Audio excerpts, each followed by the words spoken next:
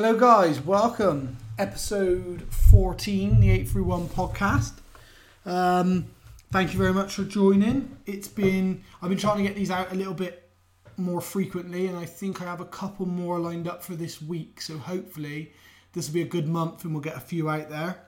Not really much else to report other than that. Basically, just I am trying to put them out. Thanks everybody for listening. The last two, Brad Scott and Paul Reed, have both had great responses, and lots of people do send me little messages to say they really enjoyed it, how well the guys came across and stuff. So I really enjoyed doing them, and I'm glad that everybody enjoyed them. This one has been in a little bit in the while coming, and I'm glad really, because I met Jack about 3 years or so ago. He did a talk, and as soon as I heard him speaking, I realised I wanted to know more about his story. But now he's got another 3 years. He's a bit older. He's just been through some big competitions, and I've flown with him a lot. Previously, I hadn't. I've flown with him a lot now, and I consider him a really good friend now, as well as just a pilot. So it's nice that it's taken this long to come about, and we have common ground areas where we can talk to each other. We know each other a bit more personal. So I really enjoyed doing this podcast, and I think for Jack being 20 years old and where he is in his sport, it's a great opportunity for him to put himself out there, and hopefully you guys can appreciate the work someone like Jack is putting together all the time for the sport. So yeah, I really enjoyed it. Jack's very intelligent, he's funny, and it was a great podcast, so you should really enjoy it. I really enjoyed it, so hopefully you will also. Sponsorship, as always, we're sponsored by Trojan Nutrition. They've been my sponsors for life. So Trojan Nutrition, Trojan Fitness Bristol. Contact those guys. Any supplement needs that you need. If they don't have it, they will source it and they'll look after you. Matty or Julie down there will take care of everything you need. And Good Clear English sponsored me for the X-Pier. So big shout out to Andrew. He's always going to be a sponsor. Obviously, as always, I like to thank Skywalk and stuff. And because this is a paragliding podcast, I think it's vital that I mention Skywalk paragliders in this episode. The guys there have really been great for me the last couple of years, and it's been great working alongside them. So hopefully that's a relationship that will continue to grow. So yeah, that's basically the intro. As I say, I will try and get some more done for you ASAP. Hopefully this week we will have another one at least coming out. So stay tuned for that. But in the meantime, please all enjoy, and I hope you like listening to Jack Pimblett.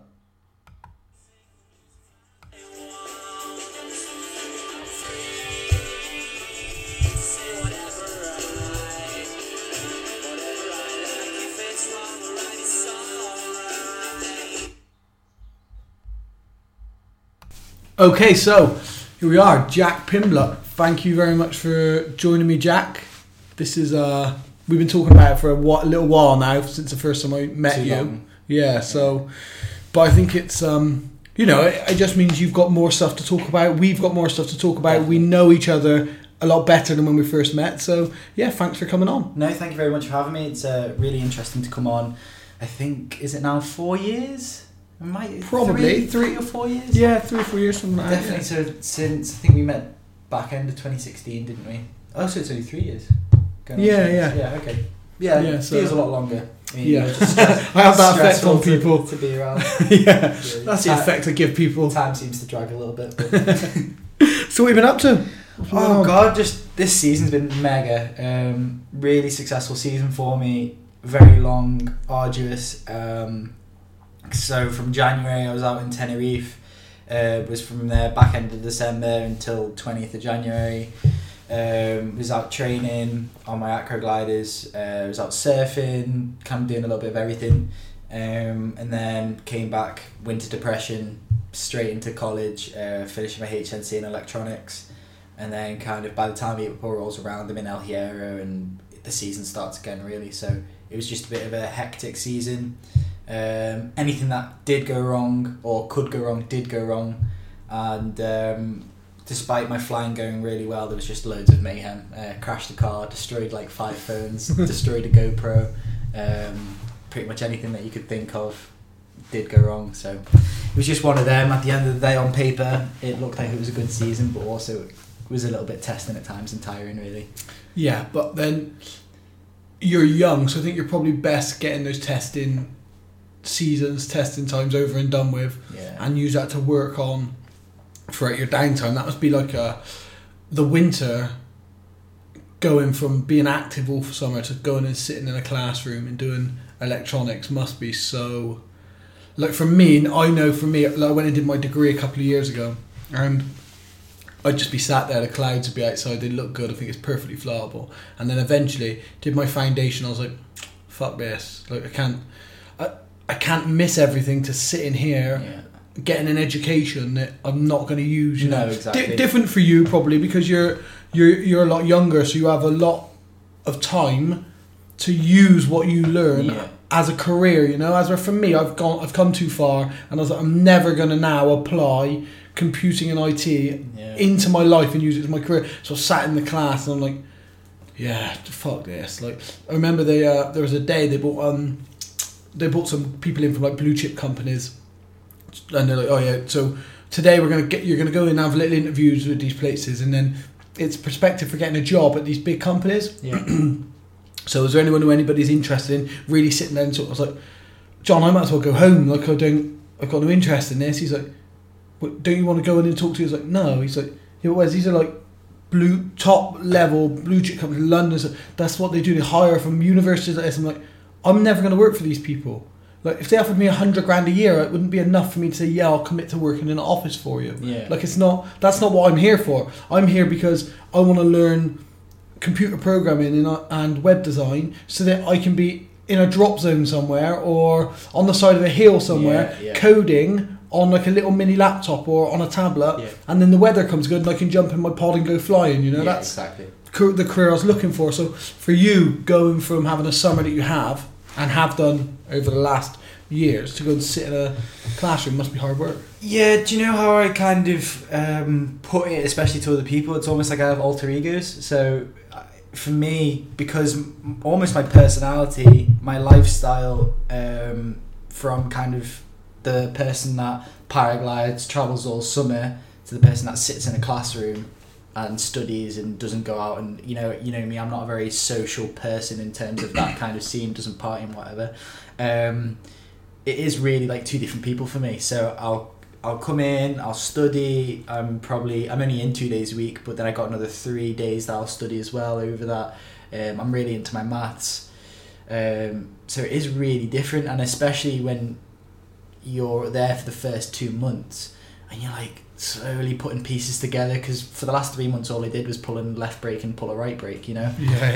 So it is really difficult, but at the end of the day, all it boils down to is the fact that because I'm making a living now, or scraping a living rather, from paragliding, and I can kind of be able to fly as well as study, it makes absolute sense to go and study now, because in reality, when I can make a passive income and not have to do a 9-to-5 job, it's going to be the easiest now for me to study than it ever will be in my life. Because there's other students that are struggling to live on their student loans, get a part-time job where they're in a bar, and it's really hard for them. Whereas for me, passive income, sponsorship here and there, I can still study and really not miss too much flying.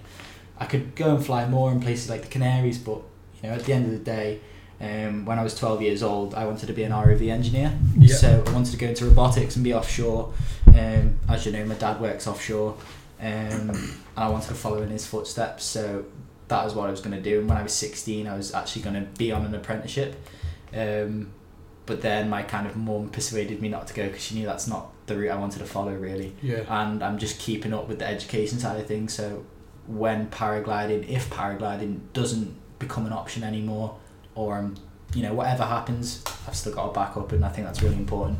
Yeah, I agree. Obviously, it sounds patronising to keep mentioning your age, but from someone, I'm 35, you're 19 years old, 20 years old, I'm 35. I can only look back from a 16-year professional sportsman career, I've been a professional athlete for 16 years, and I chased that dream. I followed the passion of professional MMA, and I was sort of all eggs in one basket, but I am that sort of all eggs in one basket kind of guy. So yeah, I can look back and I can think, well, maybe it's good to have something to fall back on. Now that I have the business with my brother, I look at him and I see how well he can. We'll go into a project and he'll just look at it and he sees the whole building, how it should be, what to take down, what the regulations are for this, how a lintel has to go in there, what the planning consent should be. Yeah. So for me, I think now I'm at a point where I realise, shit, I could have invested. So that's not to say I regret anything I've done. I loved like the time that I've had just travelling around doing everything. But I can see now that if I would have invested that time early on in my career,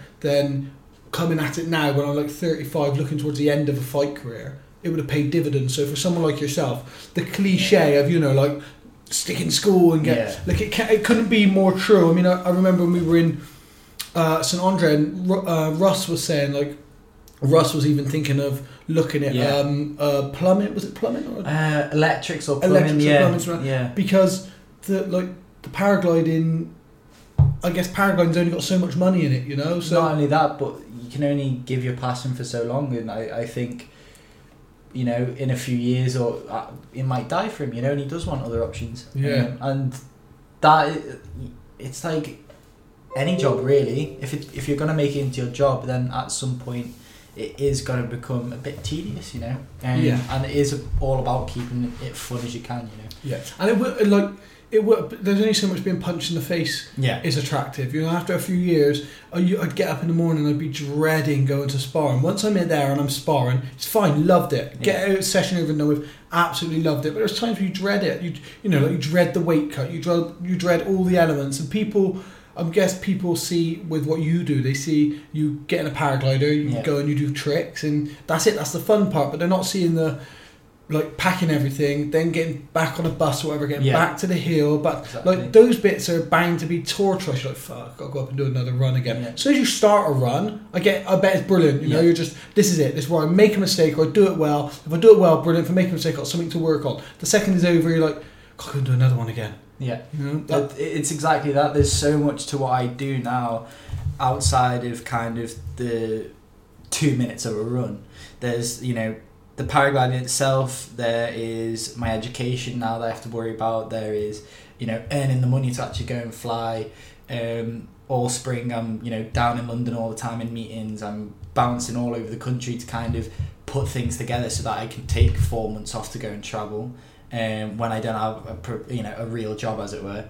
And, you know, it can be hard at times. It was like the week before the finals at Sonshow in Switzerland, we were training in Lake Garda for about 10 days. So me, Horacio Lorenz, Bicho Carrera and Rafael Gabona, if you know or not, you know, we were there for 10 days, sleeping literally in a car park in a tent. Not because we didn't have the money, but in Garda it's packed with tourists, so you couldn't book a hotel if you wanted to, couldn't book a campsite if you wanted to. You know, we were kind of homeless, really. We call ourselves professional homeless people, you know. Kind of in Spanish it's called vagabundos, which just means homeless. And, you know, we were washing ourselves under the pier, swimming in the lake, you know, hiding from people so they didn't see us washing there, you know. And it really is great fun. But at the same time, 10 days of that, doing 6-7 runs a day, you know, you land, you pack, you drive the car up to the middle station, so you beat all the traffic, and then you go up, and, you know, it's an hour a run, but it's really tiring. Like, there's so much more to just doing your 2-minute run, you know. And after the 10 days, I was beat. I mean, after my competition season, I was really done. I wouldn't say I didn't want to touch a paraglider, but I was eager to either experience other things for a little bit, you know, see my family, or pick up a paraglider in a totally different way. Like, I was really looking forward to coming home to my local site, flying there and just soaring up and down, you know, having no stress of thinking, God, I need to improve and need to prepare for this competition. And, you know, there is a certain outlook I have to have on it now, that it's become more than just a hobby. I wouldn't quite say it's my job, although it is in other ways. I wouldn't say it's at that level yet, but I'm not just going out and flying anymore. It does become a training routine where you're just going out and practicing the same things day in, day out, you know. Yeah, it's one of those, like, it's hard because, like, you're intelligent as well. So, like, spending time with you're an intelligent guy. Even away from paragliding, you're an intelligent guy. So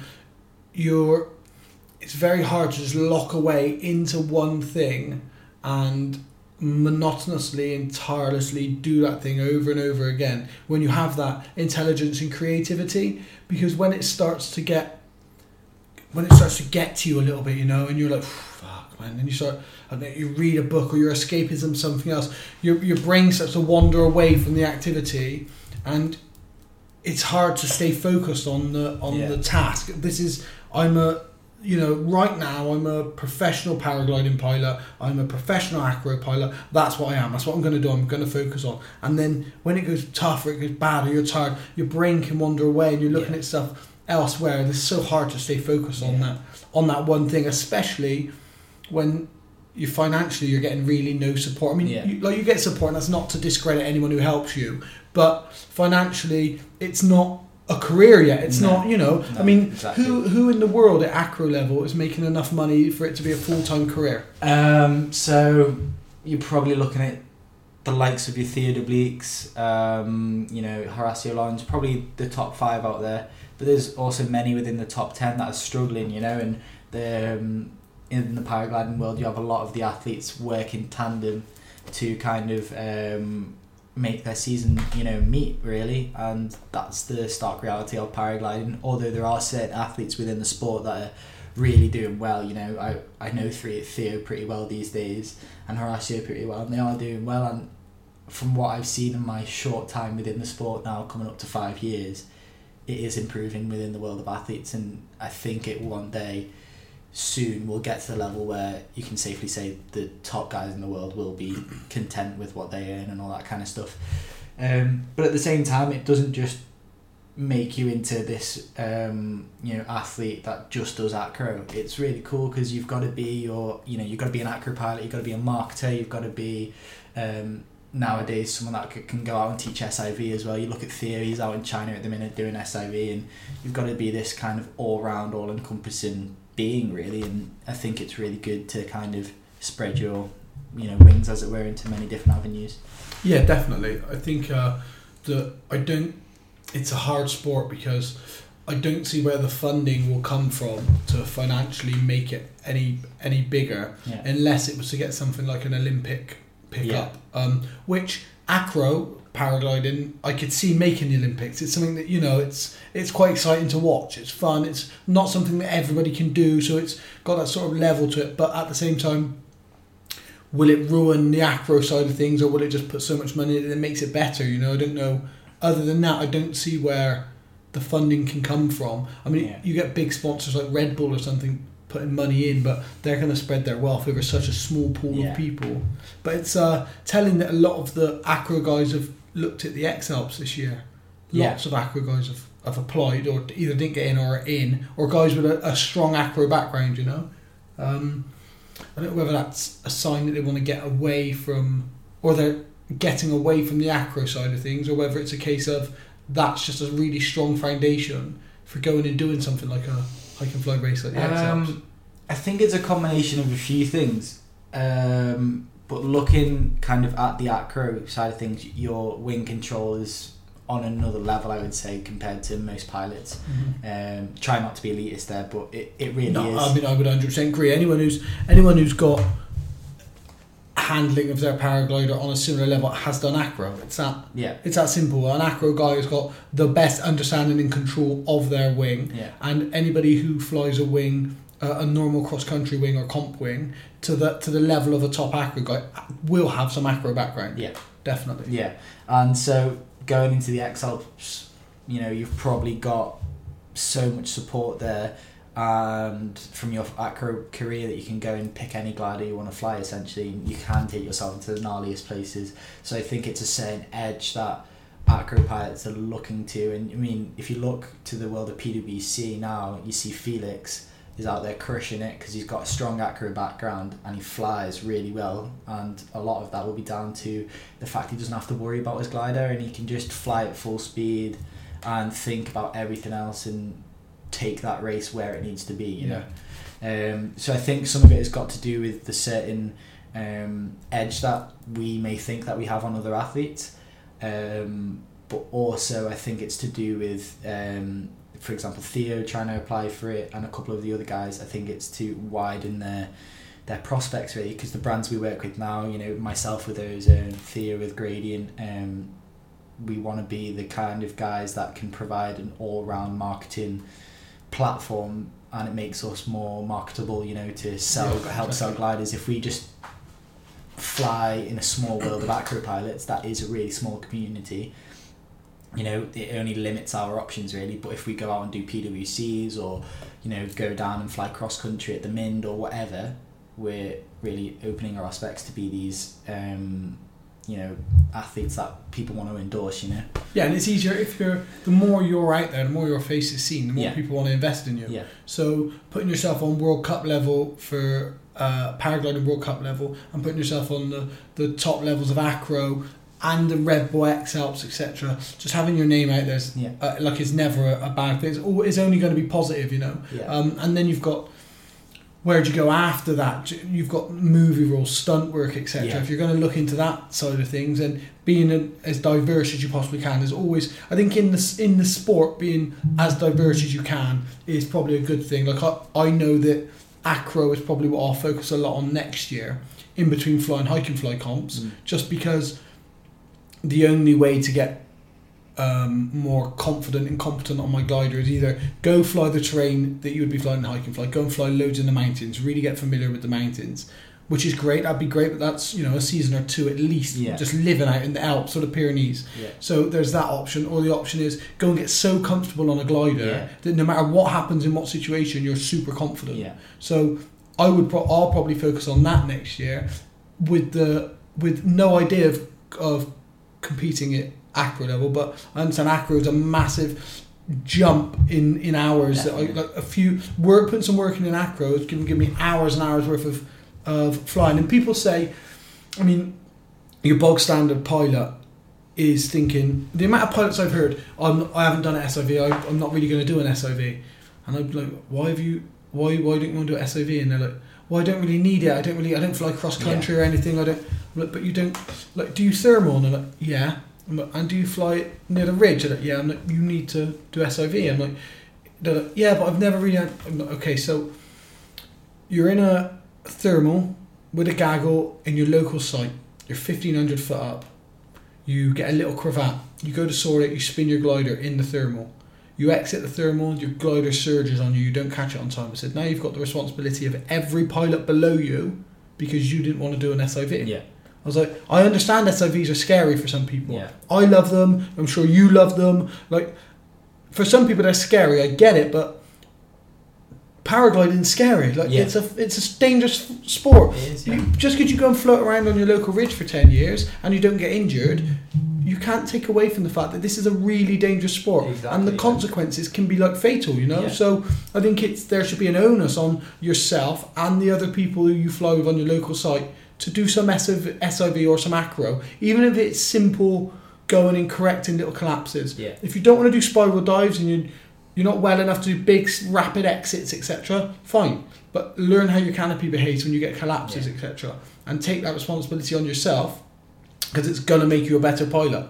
And I do find it a bit shocking that people aren't doing that, you know. And then the progression from there to go and do acro. So someone like myself, I know the only thing's going to, not the only thing, that's very arrogant, the next thing's going to make me a better pilot is to go and do acro. I want to get as much acro as I can, not because I want to be an acro pilot, but just because I know I'm going to fully understand my wing. If I've done as much SIV as I can and now I'm doing acro, it's a way to understand your wing. No, definitely. And I think a lot of what I've seen in the past few years, especially since my, you know, I've widened my prospects and whatever, I've seen so many pilots that are now just basically passengers, you know, and they have no idea what to do, and it can be really scary. And I just don't understand how you can't really invest £600 into your life, really, when it is your life, you know. If you get a collapse at 50 metres and you don't do anything, you might die. But if you whack the brakes on, you might just get enough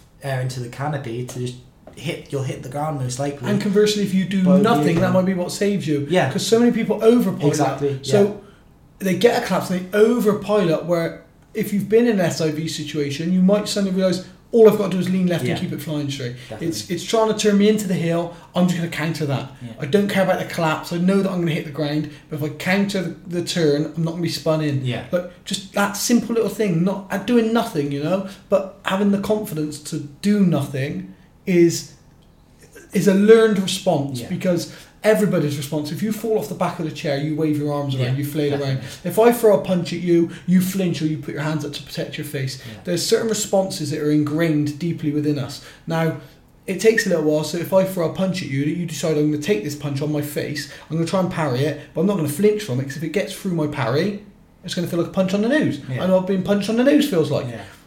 I've been punched on the nose probably 10 million times. I don't want to get punched on the nose today, but if you throw a punch at me, I'm certainly not going to flinch, Yeah. And it's the same for if your comp glider folds up and goes into a stall, you're not going to start flailing your arms out. Yeah, you're going to exactly. look straight up and see what's going on, and that it's having that learned response, that trained response. That, I think if you're flying at a good level, you should be doing SIV every year. I completely agree.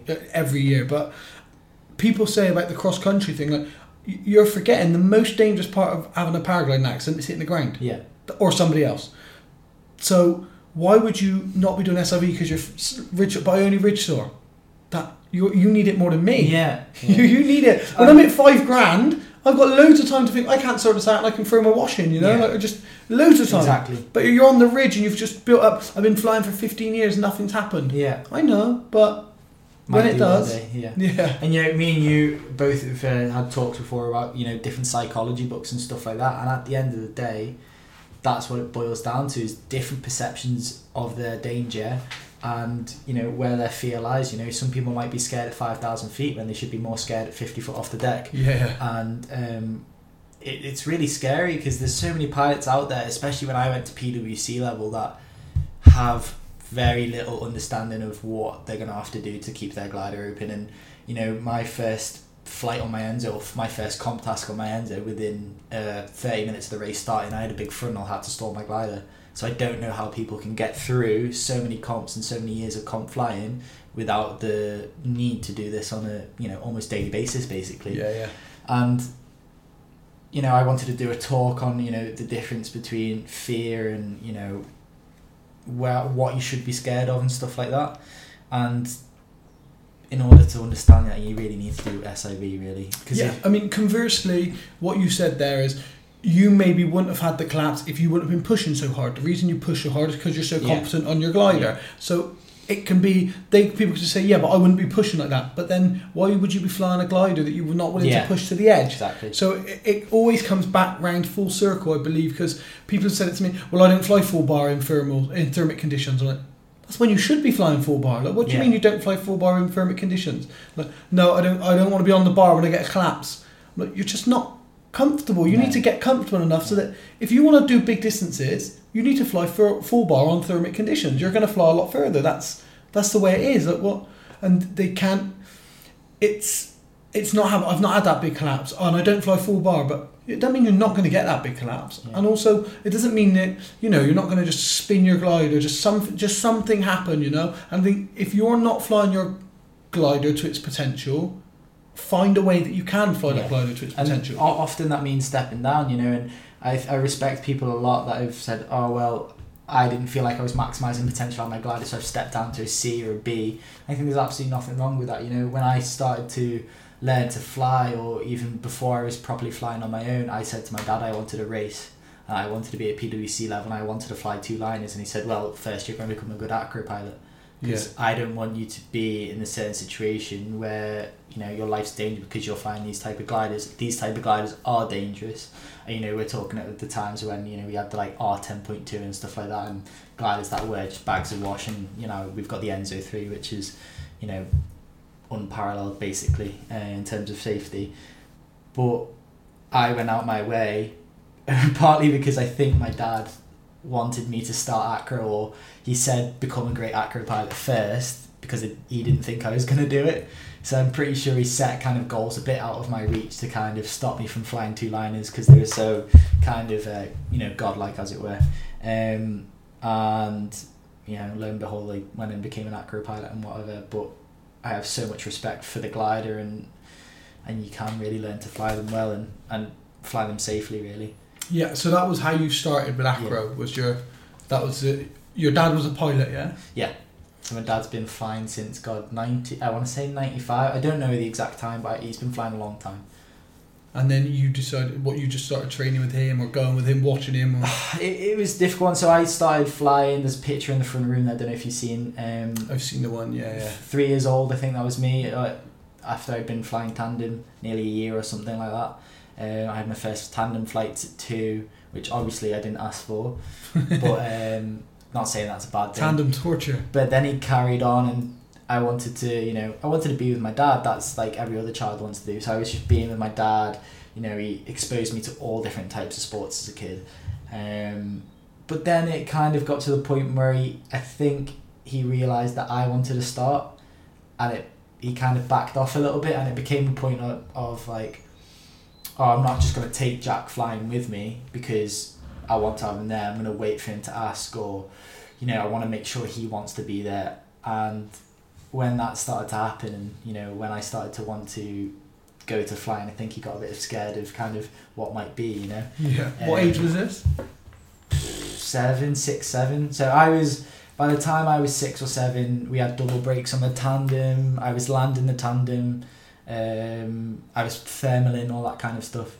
How many hours do you reckon you had under a paraglider at 7? Oh, I don't know. I could safely say by the time I was 10, easily 100, maybe 200, maybe more, because my dad completely gave up solo flying. So from the moment he took me tandem, he didn't really fly solo again. He mostly flew with me. If I was available, I was there. Yeah. And that was how it was. So I think basically whatever hours he did, I did too. Loads of memories of going through clouds with him and stuff like that, and me falling asleep, and so I really did grow up in the air essentially, and that kind of progressed. I remember the first time I ground handled was on a place called Whitestones, which we will have drove past last night, and we landed on a tandem. I think I landed it on my double brakes, and I said, "Dad, can I ground handle or can I forward launch?" So he unclipped everything and he clipped my my passenger harness into the tandem, and he taught me to forward launch. And I remember just like running down the field holding onto the A's as this like heavy 41 metre glider barely came up behind me and stuff like that. And that's how I started. And he then took me to a local field nearby which was full of trees, which he knew was going to be really turbulent, and he gave me like a really huge Sigma 4, actually 27 metre, and he had me ground handling there, and I'd get collapses all the time because how turbulent it was, but it was kind of like on the ground SIV almost, because he wanted me to get really good at ground handling. And then it kind of just went from there really. By the time I was 11, I was having my first flights, got my CP at 15, but that's a long story. I guess you had many hours solo for CP. No, do you know what it was? I kind of, between the ages of say 10, I'd say 9 and 11 actually, I got in love with football. I was playing a lot of football, 2 teams, training 3 times a week, maybe more. And I kind of fell out of love with paragliding. And then I came back to it when I started to express my kind of feeling towards flying, and I was begging my dad to take me ground handling every day. He kind of pushed me away from it. He wanted me to ground handle, but he was really nervous of me starting to fly early.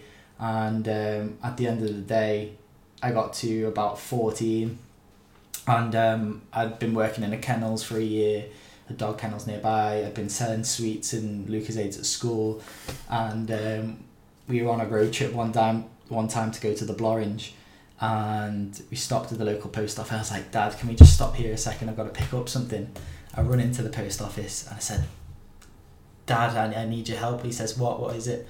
And I say, this package has got £127.50, I remember it exactly, worth of import tax. And he said, what is it? What have you bought? And I go, I bought a paraglider.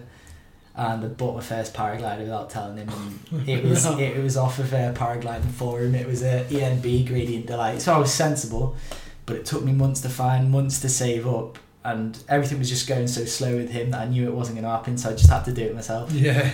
And he was kind of a bit shocked, and that night we just ended up going to the Blorange, and I was ground handling that and walking up and down the van on top of it, and that's where it all started. And I think it was because I kind of put so much effort into get the glider and prove that I wanted to fly. He kind of retaliated, and he taught me to soar over the following months on our local site. And by the end of summer, I had a lot of hours and I did my CP and everything like that.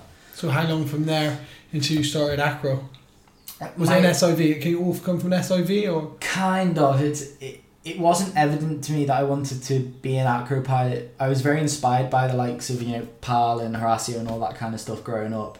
And even I used to go to bed watching this, Gin Gangster movie, which had a guy called Matthias Roten in. I watched it every night. Some kids, they watch In the Night Garden, Fireman Sam, whatever. For me, it was just this acro movie that I really wanted to watch.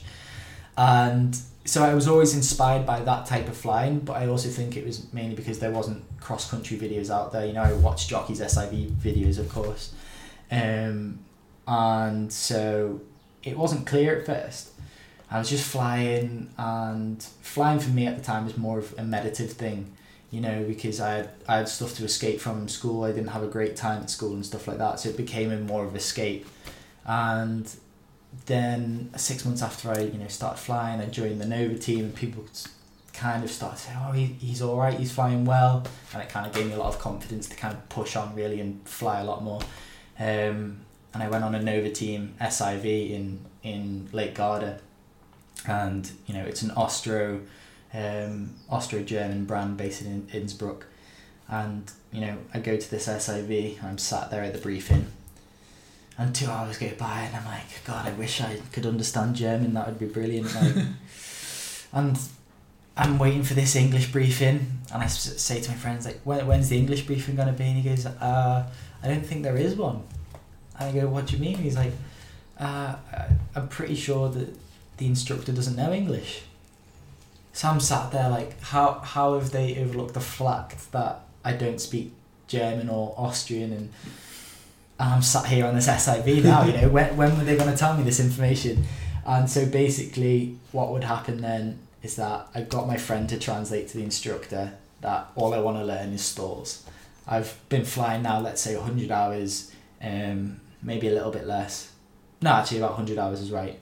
I've experienced collapses, I've induced collapses myself. Back then we had to induce collapses on the CP anyway, which I think shouldn't have been taken off the syllabus, but anyway, that's another story.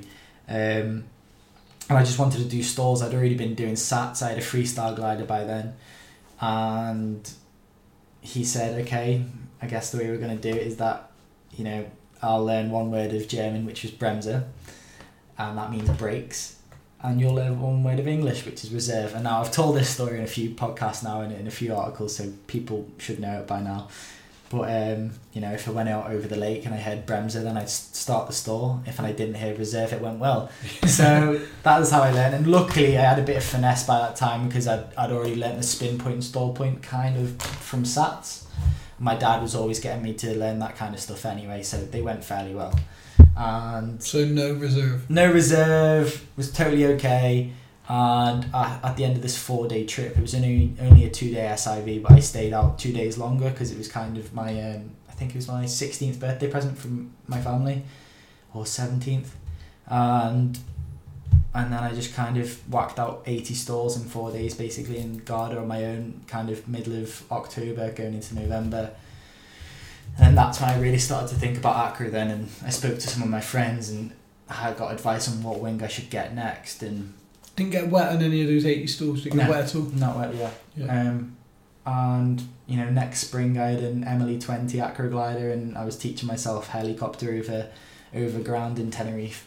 I kind of taught myself on YouTube at the end of the day, but that's the kind of era we live in. That's the thing where the psychology comes into it, because people will hear your story and they'll say, well, I mean, you had your dad supporting you, they were willing to finance it, you bought your own glider, you had people around you who were into flying, but you have to take into consideration the mentality, how your mind works, where you say, right, I'm going to go out and I'm going to do 80 stalls over Lake Garda. For people who don't even want to go on an SIV in the first place, and then there's you who's, right, I've done a few stalls now, I'm going to go and just do 80. So you go out and do 80. Then you teach yourself how to heli over grind. Now, I've done I don't know, 70 stalls or something on comp gliders. So I've then gone and done stalls over ground on lower wings like Bs and stuff, you know. And I wouldn't probably intentionally stall my comp glider over ground unless I needed to, you know. I wouldn't play around and stall it just because I don't want to stall it and get any burns or anything on the lines. But I've stalled over ground. Now, it's a different mentally it's a different thing. It is. Deciding you're going to, so for a kid of 16, 17 to then get your Emily and just be like, well, I'm going to teach myself a heli over the ground. This is what will separate you from everybody else. It's not, people can look at it and they can see, well, you had this opportunities and you had this and you had that, but you had to have that mentality. Yeah. Now, maybe the mentality comes from the confidence of the work that you've put in, but I believe you have to just be that guy. You have to be the guy who's going to say, right, I want to learn how to heli. Yeah. Well, I've got nowhere to learn how. I'll learn to heli here. And you can be as confident as you want, but some people just don't have that mentality. It's the same with fighting. You get many people who are good in the gym. They don't have what it takes to walk along and step into a cage. Yeah. And your story is very interesting, and from a psychological point of view, it's very interesting because it can be looked at as a guy who liked paragliding. His dad liked paragliding. He did everything. He wants to do everything his dad did. He saw his opportunities. They've given them to him. He's taken it and he started paragliding. But for me, looking at you as an athlete, I'm thinking like, well, like the mentality of him to want to learn something, to watch that video every night, then to go, because you probably had, if there was helis on that video that you were watching, I've not seen the video, if there were helis on that gym video, you've probably had 100 hours more exposure to helis than anybody else who'd not seen that video. Yeah. So you're already, just from a visual point of view and listening, watching, seeing how they're doing it, watching their hands, you've probably seen a heli 100 times more than other people before you even start to go for a heli. Then when you start looking at it and you're breaking it down as well, plus with the mentality of, I want to get this right and I'm going to do it over the ground, they're the elements that not everybody will have, you know. The bits where people are like, yeah, but Jack's just good, he's gifted, he's stuff like, yeah, but I mean, I don't like the words talented and gifted. We've had this discussion before. I'm not a fan of them because I think it discredits all the parts that people aren't seeing. Your mentality, your strength, your confidence, your will, your drive, and people, they all make up talent. No, because there's somebody else out there who will have all the capabilities that you have, but they don't have the bollocks to go over land on their own and say, I just want to learn this trick and I'm just going to go and do it. Yeah. And I'm not saying it's advisable. No. I'm not saying you did it the right way. No, I'm saying there's something a little bit different about you to want to do that, you know. These are the things that have pushed you on further and will continue to. Yeah, so I think a big part of it, like you say, it's not actually about the opportunities that I had. And I've been amazingly gifted, such an amazing childhood, you know, like I did every other sport like you could think of. At the end of the day, paragliding's just the sport we found out I was good at, you know. It should have been tiddlywinks or snowboarding or something, you know. It could have been anything. Tiddlywinks. It was like Pimblett, tiddlywinks champion. It was like at the end of the day, you know, my dad like, God, we need to find him good at something. He's shit at everything else. So, you know, like they just threw everything they could at me, you know. And I think it got to the certain stage where it was just like, fuck it, I'm gonna paraglide whether my dad lets me or not, you know. And there's a story about when he took me to June de Pila for the first time back in 2013. 13 years old, I was ground handling like a wizard. I was great on the ground. I put I'd say 200 hours ground handling by that point, and I had a 16 meter mini winger that he bought me. And you know, we'd been there about 4 days. I'd not been allowed to soar or fly or anything like that, just ground under the top of it while I watch him fly around. And my dad says, right, you stay there, I'm going back to the car. I need to get my glider. He comes back and he sees me just smugly soaring up and down the hill. And I'm just like going down the hill, and all I could see was this bloke running across the sand dunes going, Jack, land! And I'm going, no, this is too much fun, you know? And I think that perfectly sums up my mentality. I was kind of gonna fly whether he was gonna support me or not, you know. Yeah. And again, it kind of reflected when it came down to choosing what I was gonna do at the end of my GCSEs. I had, from the ages of 12, I was kind of groomed to go into apprenticeships, and that's what I was gonna do. but it wasn't me, you know. At the end of the day, it wasn't me, and I wasn't ready for that. So it's good. I mean, having parents that notice that as well and see that within you. I mean, I was really lucky growing up with my parents. They would say I played football at quite a high level, and they really supported me. Made sure I had everything necessary to play football. And then as I got a bit older, I got dropped from Newcastle United, and they said like, you'll be a professional footballer. Just go back, get to Bristol City, like keep training. We're going to keep an eye on you. And that was it. I never played football since. It disheartened me, completely disheartened me. But I had all the support I could have asked for. Wow. And then, not long after that, I started doing judo and then progressed and then doing fighting. With my fighting, I sort of knew I was always going to be athletic. It was going to be a sport of some sort. But having the support, my family were very much will support whatever you want to do. I was never allowed to box or anything when I was young. I wasn't allowed to punch people. I wasn't allowed to get punched. So then when I started to want to fight, my family would just support whatever I did, and it makes a massive difference, you know. And with your dad, him supporting you, I'm sure every part of him was thinking, oh fucking hell, he's not going to make any money at this. And, but the beauty of it, the reason I would say the reason you're probably so good is that at 13 you have no thought of making money from this. No, exactly. It's all pure passion. You're flying through pure passion and love for what you do. It's exciting. Yeah. You get enjoyment from it, and that's probably what's made you or driven you to succeed up until the point where you get to 16 or 17, when you start to think then, well, financially, how does this look? And you're probably not thinking about your future there, but you're thinking like, okay, so if I do this, I can't afford it. How am I going to fund it? And as soon as that comes into it, because you've had 3 years before that to build the passion, you're probably locked in, and you're in a good position then to say, this is what I want to do. This is where I want to follow it, you know. And every kind of spare moment I had really was spent kind of learning how to, market myself, who I was going to contact, how I was going to build this life for myself, And now I look back 3 years ago, it was quite amazing. I remember kind of managing through one way or another to contact the athlete manager at Red Bull. I found him on Instagram. I messaged him. Several weeks later, they changed manager, and I managed to convince him to let me go and have a meeting with him. I walked into the UK Red Bull offices at 16 and pitched myself, and it kind of all went from there really. And 3 years I've been contracted with them now, and going into my third contract with them on a supported athlete contract. And but that's the bits you can't teach. That that's what separates you. Okay, I'm going to find the guy at Red Bull, and I'm going to go and speak to him. Yeah. Even if someone else said to you to do that, you still got to get off your ass and do it. Even if it wasn't your idea, getting off your ass and doing it is the biggest holdback and especially your generation. The biggest holdback is people not wanting to get off their ass and doing it, wanting things given to them, And so when you've got someone who, in such a niche sport, is willing to get off their ass and go and get it, again comes back to that mentality. And other people will, I guess people might not, who listen to this, might not understand that athletes have to approach sponsors.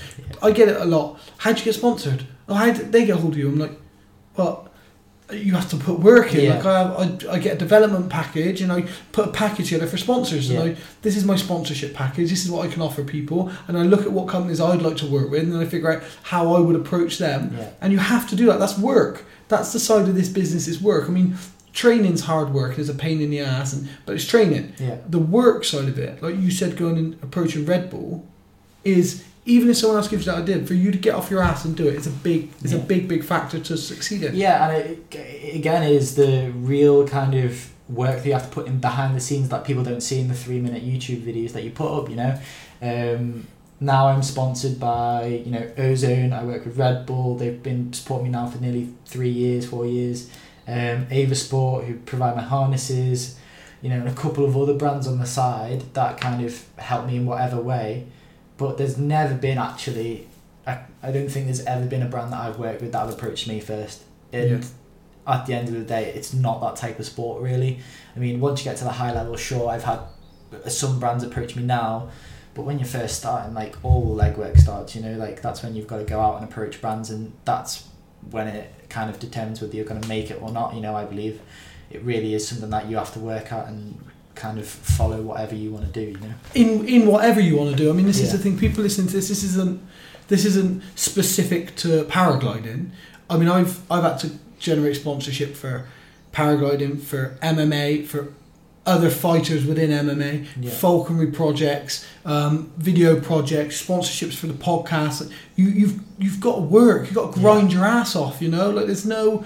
It's not just. I don't just think, right, well, I'm going to sit and do this, or when I open my gym, right, well, I'll go and open a gym, and bam, I'm going to put 25 grand of my own money. And you've got to think about how you can work with people, make the connection, and that's the bit, that's the grind, is the connecting with people and saying, I can make this work for you, and finding the bit inside you that's different and separates you. I remember, like, I was really grateful and lucky with Skywalk, because I approached Skywalk about a harness. And they approached me and said, well, wouldn't you want to fly our glider? We'd be interested in working with you. And from that, talking with them, I was like, well, of course I would. Like, you're Skywalk, you're in Hike and Fly, you're the top guys, you know, like your partners with Red Bull, and they got the best pilots in the world. I was like, of course I'd want to work with you guys. Yeah, what are you thinking? And they put together a package for me, which was incredible. Yeah. And then, even more so than that, once I started working with them, my dad got sick when I was travelling.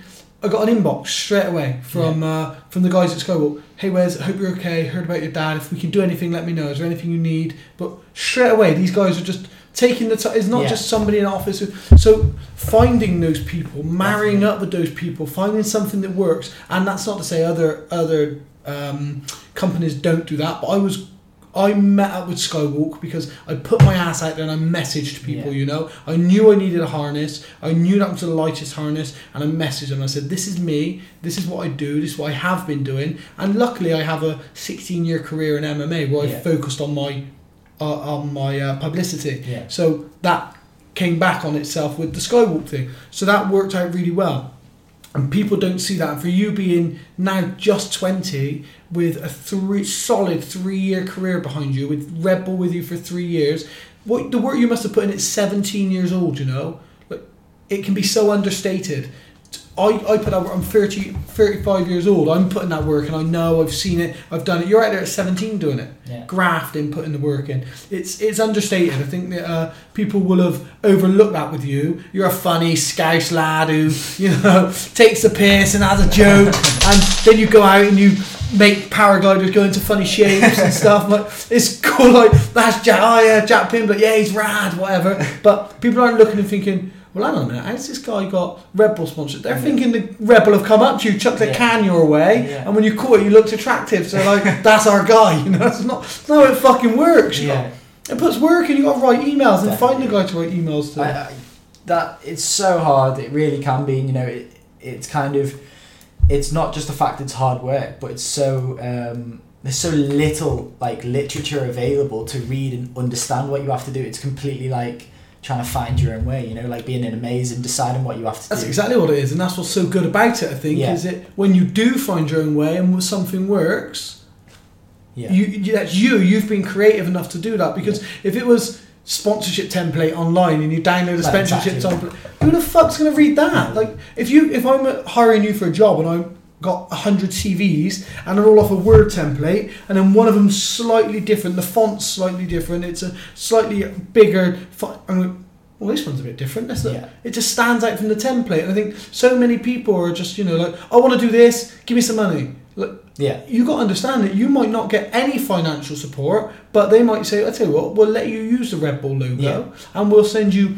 this, and we'll give you a few things like this, and they're just testing you, just see, is this what you want? And you're like, oh, well, I want money, don't worry about it, thanks. All right, fuck you. Well, this is the one, like, when I spent a year kind of getting to know Red Bull. I think after my first meeting at Red Bull, they started sending me cans and a fridge and all that kind of stuff. And then I made like a GIF kind of me unboxing a Red Bull fridge.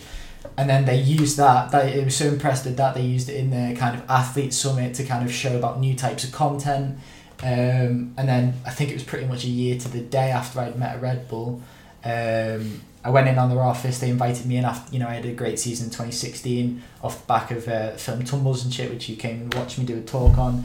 And they invited me in and they were like, look, we want to give you this. And at the end of the day, it was never kind of, they want to support me because they know what I'm about now. The first year was just like, what's this kid about? What's he doing? Is he going to become a paragliding athlete regardless of whether we give him money or not? Has he got that drive? And that's what I'd say to it. If anyone would ask me now, I get a lot of inboxes, especially when people, I don't wear a Red Bull cap. I haven't got to that level yet. Hopefully I will do it in some point within the next year or two. But I get so many inboxes like, can you help me out? Send me a contact for Red Bull, or can you help me out with ozone? Can you help me out with this, that and the other? And at the end of the day, it doesn't sit right too well with me, considering how much graft I put in to get to there. Exactly. And it might not be nice of me, but I don't reply to those messages sometimes because I don't believe you should. Fuck them. Yeah. I agree with you. Listen, I like to be nice to everybody, and I respond to everyone who sends me a message about the podcast, everyone who sends me a message about my fights. If you ever send me a message saying, good luck tonight, I don't just look at it and go on to it. Yeah. I'll always respond, thanks for that. Like, I'll never copy and paste one. Thanks, cheers. If you even listen one word because I'm getting ready to warm up, you get a response. If you message me and say, oh yeah, mate, really like the fact you got sponsored by so-and-so, how did you go about it? Who did you speak to? Yeah. I'm not even responding to you. I'm not. Come on, like what the fuck? That's not, and it's not because I don't want you to have a piece of the pie, or it's not because I don't want you to be part of this thing that I'm consider elitist. No, fucking work for it. Yeah. Like what the fuck? Do you think I messaged my mate and said, oh mate, how do you think I get all the so and so? No, you go and you find the websites that you want or the people you want to work with, and don't message everybody. This is the key as well. Don't fucking message everybody. Find a brand that best sits with you and you can relate to. So that's what I did. I found the people who I really thought I'd like to work with these guys, and you message them, and then you build over time. You send out emails and nothing comes back, and that happened with the X-Peer a lot. It happened to the X-Peer, especially with hiring camper vans. Yeah.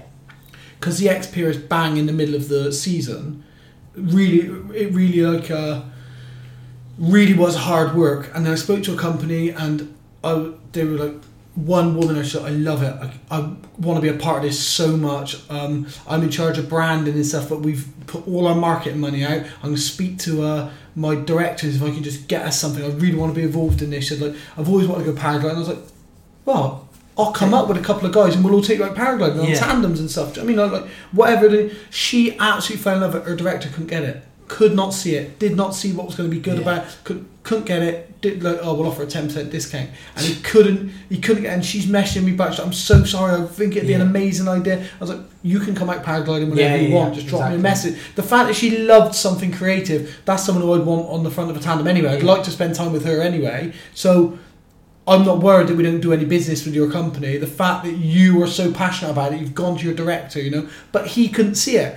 But that's okay. You go on to the next one and you think, okay, what did they like? You take away. Yeah. And it's a process. It's about building something, People forget that. They just want to message you like, oh, you couldn't hook me up with so-and-so, could you? Yeah, and it's one of them, and now I look at myself, I have, in the past, I probably did that when I was younger, and not at the moment, I've gone to ask friends about other sponsors and stuff like that, but, we try and kind of, this is after years of friendship, and it's not someone that you just tap up and you go, oh, what's this email for this guy or whatever, but it'd be someone, you ask them how they are, you ring them up on a Sunday and speak to them, do you know what I mean? Yeah. And it's about that. If it was someone, like you, it's like, oh, do you have this, do you want to help me out here? Not a problem, I'll send you an email and next day, but it's those kind of guys that will send you an email every 6 months, like, you've got this contact here or that contact there. Yeah, and they're not really interested in you as a person. They don't want to talk to you. They just want something out of you, And are you grinding? If I see you grinding, I'll do everything I can to help you. If I see that you're out there pushing for sponsors and you're working your social media and you're really putting effort in, and you hit me up and like that, Wes, I've been trying to get hold of someone at so-and-so. You won't have a contact for him, but it's like, let me just speak to someone, see if I can hook you up. Yeah. And because I see you're grinding, you're really working at it, and I'm going to help you. It's the same with MMA. If I see that you're coming to classes, you're working your ass off, your training, I guarantee you'll be the one I'll put aside at the class, and I'll be like, listen, let me just work on that right hand a little bit, or like I'll see you or I'll see you at class again. I'll be like, right, okay, so John, what are you getting stuck on? Maybe we're going to go over jiu-jitsu tonight. What are you getting caught on all the time? What things do you want to work on? And I'll tailor a class to you because you're specifically there all the time. You're grinding, you're putting the work in. So if you're doing that, then I've got no problem with helping anybody. But you can't just hit people up and just be like, oh, someone's going to get sponsored. How'd you hit that? fuck off. You got to find your way. You got to put the work in. Especially in the paragliding industry. I spoke to Theo. Theo's story's really cool. I didn't know. Yeah, Theo de Bleek. Didn't really know him too well until this year, and we ended up being neighbours in Orgagna this summer for nearly 2 months, and got to know him pretty well and stuff like that. And his story's brilliant. I think it was at the age of 16 he moved out. His parents were moving back. He lives in Chambry, which is right near Coupe-Car, and Saint-Hilaire-de-Touvet, which is the famous flying site. And his parents were moving to South France. He was like, I didn't want to do that. I've got this flying site right here. And he was on the cusp of joining Acro and stuff like that. And he made it work. He was 16 years of age, still at school. Got a little house share, and he made it work. He ended up becoming a test pilot for Acro. Was doing really well for himself, grinded his arse off. And you look at him now, doing really well, driving a nice car, having a nice life. Yeah. That's because he's worked his bollocks off for that, man. I have so much respect for him now, and last year he was world champion, and he really deserved it. He puts more hours on the hill than I see. He leaves himself there every night. You go up to training in Orgagna, and he's there already. He's already in the air, and you'll be there making your way through your race, loading up some carbs before you go and fly. And he's already got an hour on you, and then you'll be the last one to land with him, And he'll do that every day. And not only that, he's probably around 30k in the morning. He's an athlete, mate. He really is. I mean, I think people don't realise that the athleticism in paragliding at that level. No.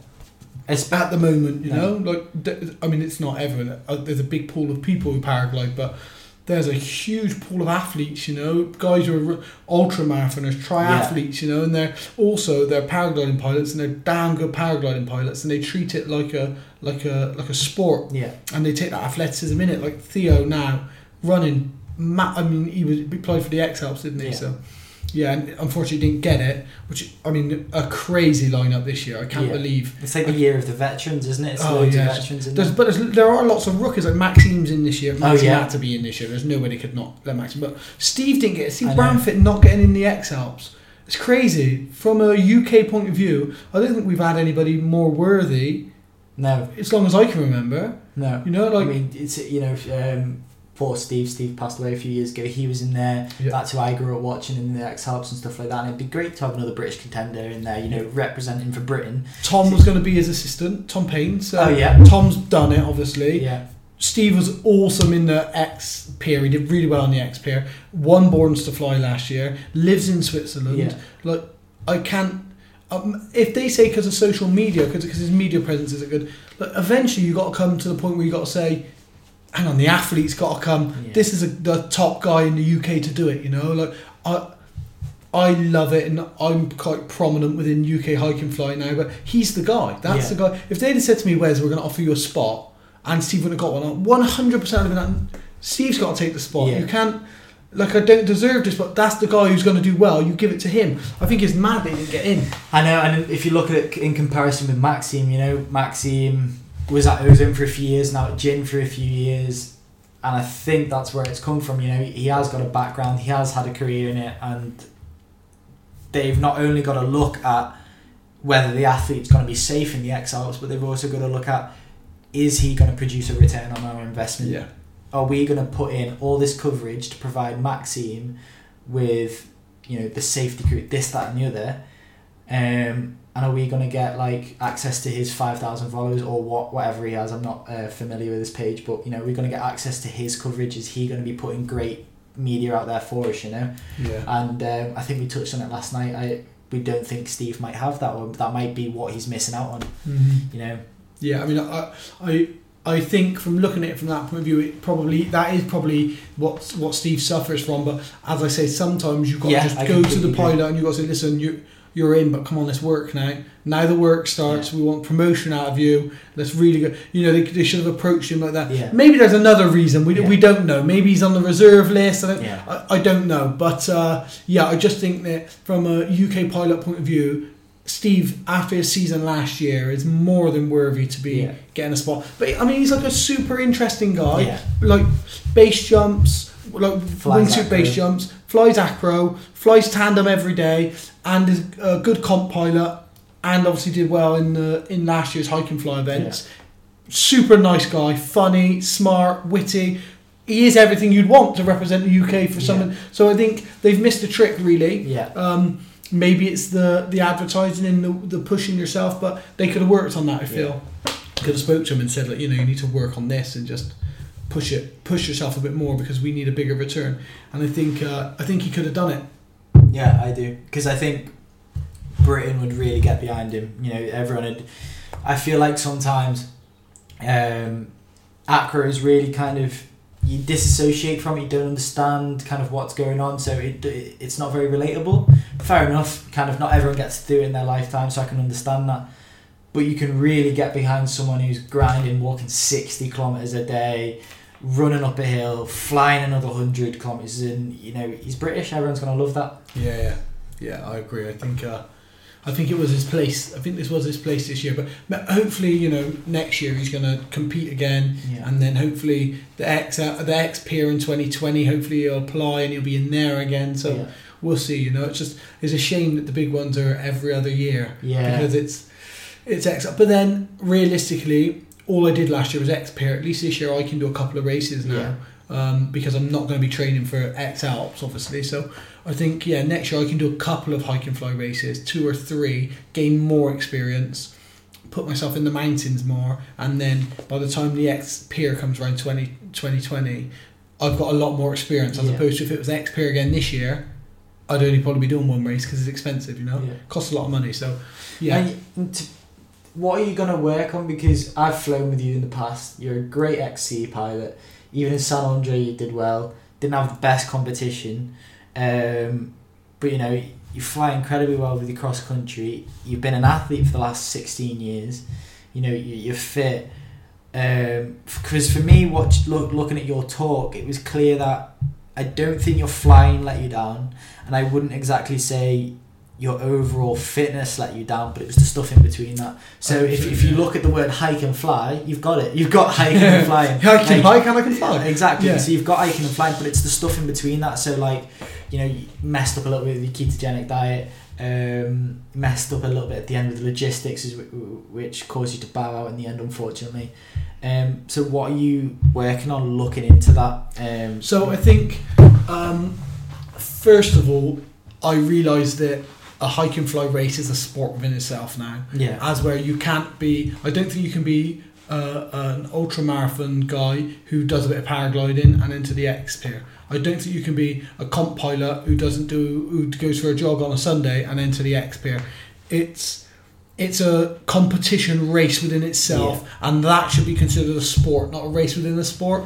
X Pier should be considered a sport, and X Alps should be considered a sport.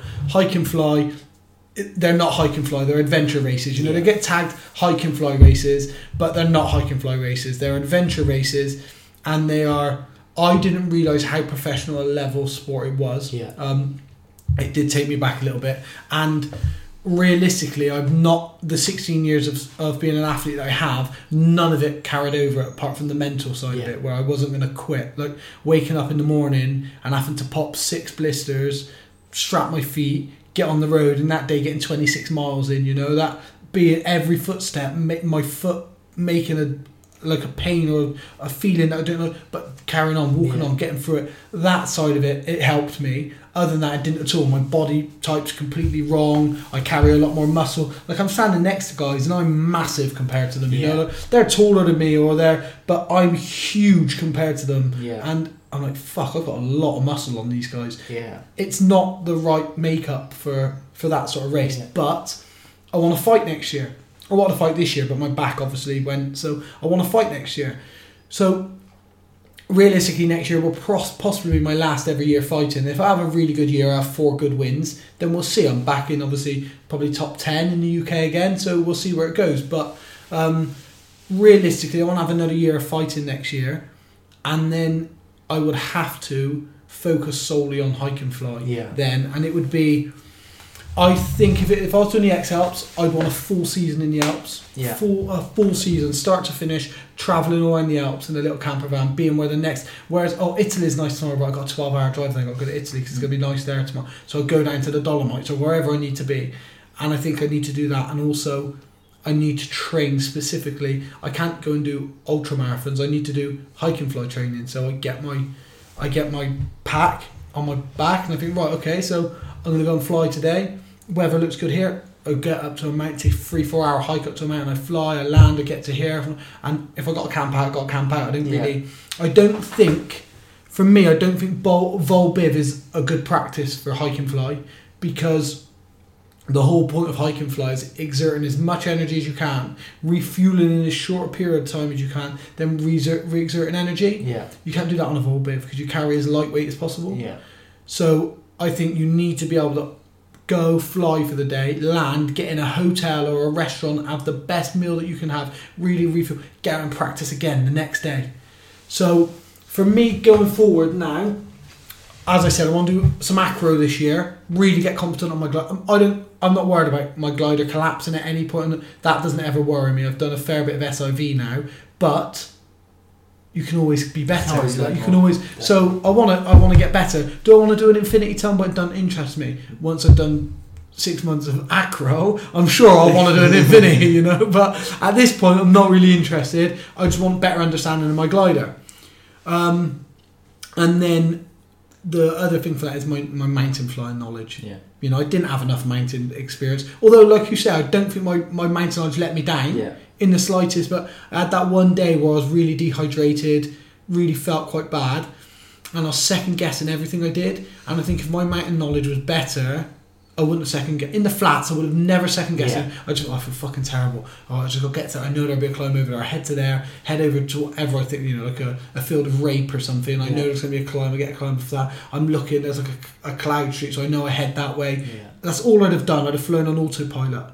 I need to be able to do that in the mountains. Yeah. So I think more mountain flying and train specifically for these adventure races. And that's it really. And then I go and I approach it again and see how it goes, But I mean, next year we've got Borns to Fly and stuff, which I'm hopefully going to get into. And did you speaking about your muscle? Do you think you'll lean down once you've come out of that flying? And do you think you'll drop a bit of the muscle to kind of help yourself? I'd have to. I can't cramp and stuff like I was last time, And I think when I was walking 10 to 15 miles a day, putting in a 25 to 30 mile a day in the weekend in training for that. Yeah. And it was hard to keep weight on. Really, really hard to keep weight on. I walk around about 84 kilos. I fight at 70 kilos. I was walking around about 79 to 80 kilos when I was doing all that walking, even though I was eating, but because I don't eat carbs, so I'm just putting loads of fats in. So I think what will happen is when I get my diet a bit more sorted for what I need for the race, and I'm exerting the amount that I need to. If I'm not going to jiu-jitsu and boxing and stuff through the week, and I'm doing 15 to 20 miles a day and a 50 to 60 mile on the weekend, my body's going to obviously change shape. It would have to. Yeah. I couldn't, you can't pound the road with this excess muscle. Yeah. And at the moment, I need a bit more muscle maybe than what I have now. Because of injuries that I'm carrying. I need to mask them, or I need to monitor them or manage them. So I think, I'll have to change the shape of my body to move forward in, especially on a 2-week race like the X Alps. Yeah. For the X Alps, I'd really have to be a different athlete, Yeah. But again, financially is the biggest hindrance, I think. Yeah, and again, we come back to kind of what we were talking about before in sponsorship and approaching companies. It's going to take time. You're going to have to start soon, Yeah. If the trouble is you're not going to know whether you're going to get in, and you're going to have to approach companies and be like, well, if I do get in, do you want to be a part of this? And it's going to be a long journey, that's for sure. Yeah, I mean, I think I've been really eclectic and diverse in the things I've taken on. Like, people say, what do you not do? Yeah, and we were talking about that last night, I was telling my girlfriend about you, so I'm hanging out with Wes tonight, we're going up to see us talk in the lakes, and I was like, yeah, Wes is Wes, he's a paraglider pilot. He does podcasts, he base jumps, keeps birds, he works at a building firm. What doesn't Wes do? Yeah, exactly. So, and this is my issue, is that I want to do everything. Even now, I'm a fucking idiot. Like, literally, I go and see A Star Is Born the other night at the cinema, and now I want to go and, be a country and western singer, and I want to go and, I want to do everything. I think it's because people think you can't do everything, and I'm fucking wholehearted proof that you can't. You cannot do everything. So, but it's a bit of us that though, because we went away just for the night. And we had bass rigs, we had tandems, we had solo gear, we had the podcasting gear. We were like, we're going for 24 hours, but in case it's good for anything, we're prepared. We're prepared for anything. Yeah, like both got bass rigs with us. We're driving up. They're like, oh, well, it might be good enough just to get a tandem and bass off the tandem. Okay, and I was like, well, if there's a crane, then I'll just jump a crane anyway. So we're driving around. It's like, I know there's loads of cranes. Just having everything prepared for anything that happens. Yeah, I think I do spread myself too thin if I want to be a professional at one thing, and I think that's why my MMA career has suffered, but it's probably why I enjoyed my career so much. I've got other friends who put everything in and they got to the UFC, but now they either don't fight or they grind on and they hated it. But as for me, I've fought all over the world, I've travelled the world with it. There's guys who've never fought outside the UK, they fight in UFC and they've still not really fought outside the UK. I've fought all over the world, and I like the fact that, you know, I'm willing to fight on a day's notice. I got a phone call the other day and said, listen, someone's pulled out of this fight on this date. Like 2 weeks' time. I was like, all right, yeah, see if they'll take it. And then my brother's like, what, you're mad? Like, you haven't been training? Like, fuck it, it's a fight. Like, just willing to just take that fight because it's an adventure, you know? So when you put into that, you know, I like to go fishing. I like to fly birds of prey. I like to base jump. I like to skydive. I spread myself too thin, and I certainly would say to people, you should try everything. Yeah. And I do believe you should try everything. But if you want to achieve something, if you have a goal of achieving something, being really focused on that has its benefits, has massive benefits, you know. And, you know, I would say that's why I've kind of massively enjoyed my paragliding so far, is that it wasn't just my only thing. It's been a supplement to my life, you know. Like, looking now, I'm gonna do a top-up degree next year at uni, but I'm more nervous about leaving university because I know I'm gonna have to go and be a full-time pilot, and that's something I'm very excited for, and it's gonna be something I have to do because I'm not made for a job. I'm not ready for a job yet, and it's gonna be something I have to do. But I'm also very nervous because it's going to be so different to the way I lead my life now, where I'm just full power for 4 or 5 months of the year, and then I come back and I can relax and I can prepare again. You know, it's going to be on all the time, and it is going to be slightly different. Whereas now this suffering, I call it, you know, I have in the winter of studying, it's a completely different, like I was saying before, alter ego, but it also makes the time I go flying so much better. Yeah. You know, it's like I struggle with my assignments and whatever for a few months, and then I go and go, oh, this freedom, you know. I get up in the morning or Ganya and I go and drop off the tandem, and I come back and I train like 7 hours in the Acro, and then I go to a comp next week and with my friends, don't have to worry about anything. It's brilliant. And so, you know, that's kind of going to be a next kind of transfer. There's the saying, isn't there? It's like, never, if you want to be happy, never make a job out of something you love. I know. But I think I don't really believe that. I think that comes from the mentality of the person, because if you truly love it and you make it your job, you have to find a way to make it. Like, so I would never make falconry my job. I've been offered jobs within falconry, and I really love falconry. And that's probably what if somebody said, listen, everything's got to go, you can only keep one, everything would be gone in falconry, I'd keep. Wow. Been falconing for 23 years. There's something really magical about the bond I have with a bird, and also walking out in the fields, hunting, and just being out with nature. All the elements that go with falconry are great for me. I really like it. Plus, birds are my only company a lot of the time. No, it's not. I've seen you on Bubble. You do right. I am. So, yeah, for me, I think I wouldn't make falconry my job, but I think if you can make a job and you really love to do it, you have to just understand it's a job, you know. Yeah. Like, you can have the greatest job in the world. There's going to be days where you fucking hate it, you know. But these people who are doing 9 to 5s that they can't fucking stand just to pay the bills, just to make I'm like, you just want to grab, you know, just take the fucking risk, and not everyone can be like you. Not everyone can. You can.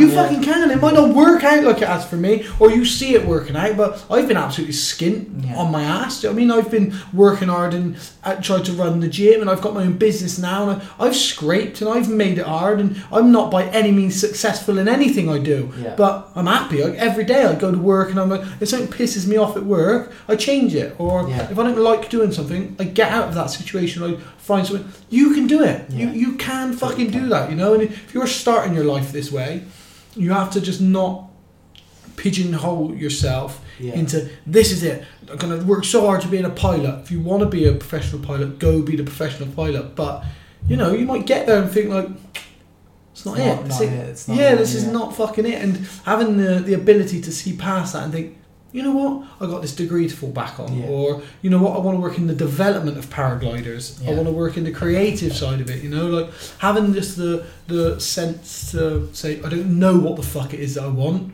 but I know it's more. I know it's more. That's the thing. You know, I always want more, and I can never be set. I get everything, and then it's like a great book. I love to read, so I get a great book and I love it, and I finish that book, and the last 10 pages I'm so frustrated about this book ending. Like I literally don't like reading the last 10 pages, so I can't wait for it to be over so I can start a new one. But I think, what's the new one's not as good as this one? And I'm trapped on the last 10 pages. I'm trapped by the book. It's, you know, I'm like, that's my prison, these last 10 pages. I'm like, should I just get through it today? Should I hold off and read them tomorrow? And then you finish that book and you're like, yeah, it was a great fucking... Then you pick up the next one, you start reading it and you're like, yeah, I'm into this book. Or you're like, not really feeling this one as much, but I still get through. I make sure I get through the book. But everything's a new book, you know. Like, definitely, you can put anything in your life, put it down, and pick up the next one and start the new book, write the new chapter. As cliche as fucking shit as that sounds, but as cliche as it is, start the new chapter, start the new book, pick something up. Don't sit and moan about the life you got and being envious of other people. Do it. Be a change. Just go and do it, you know? And I think at your age now, you're on the right track, doing the right thing. You seem happy.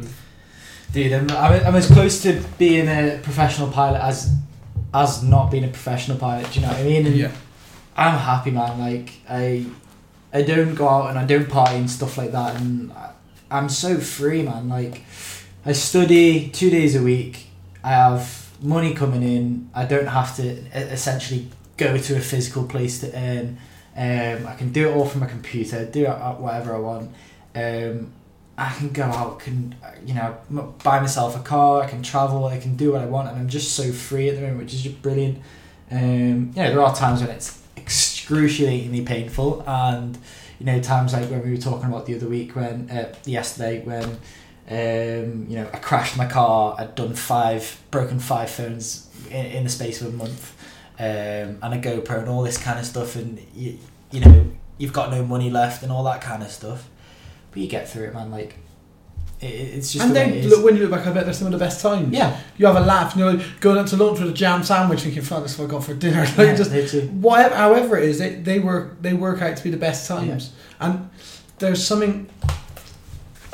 As I get a bit older now, like I look back at when I was travelling a few years ago across America, and I was just going from base jumping spot to base jumping spot, or skydiving place to skydiving place, or BJJ gym to BJJ gym across America, and just incredible. Like there's just, I was so happy just going to bed at night with no reason to wake up in the morning, waking up in the morning with no reason to go to bed on the night, just not knowing. And I was travelling in a van across America. I had nothing. I had the van and my base jumping gear, and I had nothing per se. Like for most of America, they'd look at me and say, "A man living in a van travelling."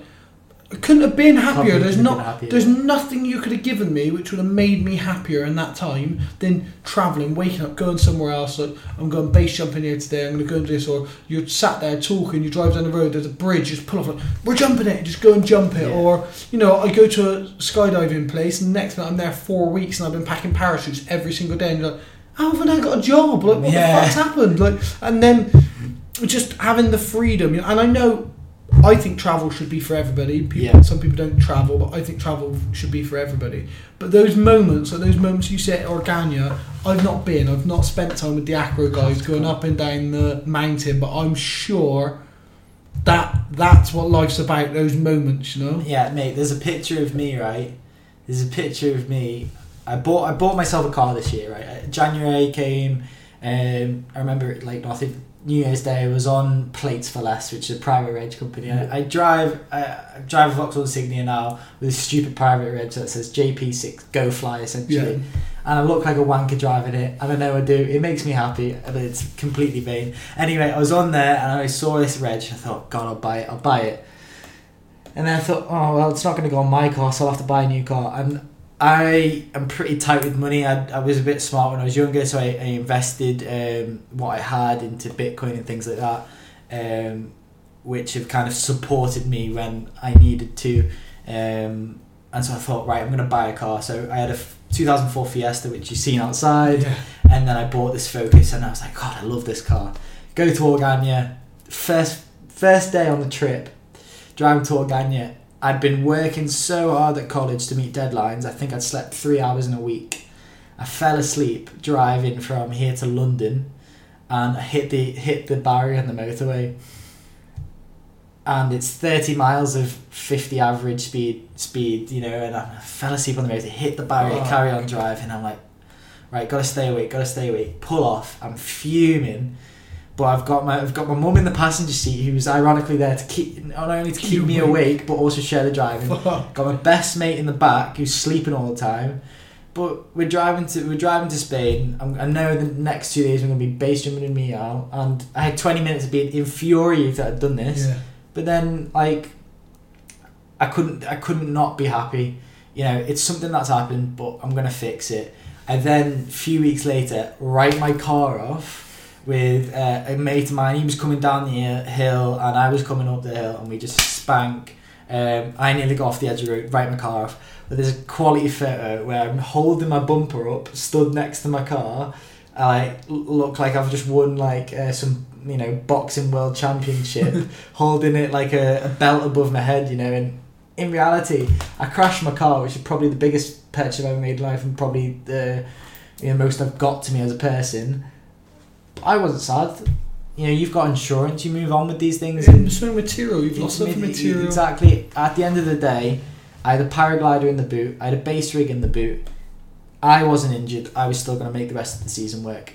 Yeah, and exactly. That's the way it was going to happen. Yeah, exactly. That life lesson, and at your age to have that life lesson and outlook is worth so much. So many people, I've got so many mates, 35 to 40, in relationships and stuff, and you can tell that like they don't only start to resent their own life, then they start to resent their misses, they resent having their kids. And it's not to say they don't love their kids, but they resent it. They feel like that has stolen something from them, you know. And it's like, you're missing the point. It's not you can't do this now because you have that. Yeah. Find a way to do the things you want with that. Yeah. These are parts you can't change. You have a miss. We could change having the misses, definitely. But you have 2 kids, let's say. That's never going to change. You're always going to have 2 kids now. If you've got this misses, don't start to resent that. Find a way to make that everything that you want. Yeah. Don't go to work to keep living in this house that you're living in that you don't give a fuck about, to have to decorate the walls decorated in a way that you could not even care. Yeah. Find a way to make that work for you. And I see this in relationships loads. So many people are getting married or in relationships with people who they went to school with, or people nearby, or like you said about dating apps, people's dating apps are sent to 10-mile radiuses and stuff. I'm like, you know that there's a whole fucking world out there, right? Like, and people are like, oh, I don't know, I'm just not happy, I don't know what I want, and do it. So do something different, change something. And you know, I can't get. I mean, I'm speaking from a very naive point of view, because I've only had one proper job in my life, which I worked in accounts for 3 years. I'm speaking from a very naive point of view, but I also can't get, you know, when, like you say, you go into a job you don't care about, come home to a house you don't care about, that you're paying an obscene amount for, when at the end of the day, you're just taking those 2 weeks a year, you're just earning this, let's say, obscene amount of money, living in London, going to a lifestyle you hate, to take 2 weeks a year, 3 weeks a year, doing the thing you actually like. Yeah. Now, looking at me on the other hand, I'm taking my whole life to do the thing, or my whole life at this moment in time to do the thing I want to do all the time. Yeah. And you just become out so much happier. I don't know. But you'll be the one who society looks down on. You'll be the one who thinks that, exactly. or they'll even, that's derogatory to say. Actually, they might not look down. People might look and envy you, and it's like, don't envy. You can do this. I'm not doing. Just take the risk. Like the people say, oh, it's easy for you. Though you're young, you've got no kids and stuff. And people say to me, oh, well, your daughter's 17 now. You're not married. You can do what you want. I'm like, no, but so can you. Yeah. So can you. You can do it all.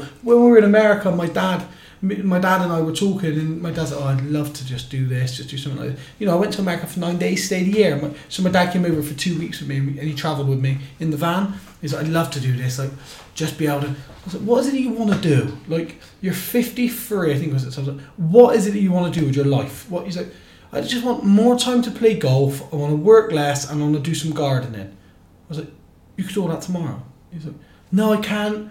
I was like, right now, I'll come up with a way right now that you could live that life tomorrow. Yeah. He's like, how? I was like, we got 4 houses, right? So you're going to sell all your houses, and you're going to buy, the house that you live in has got 5 bedrooms, 2 bathrooms, a massive kitchen diner.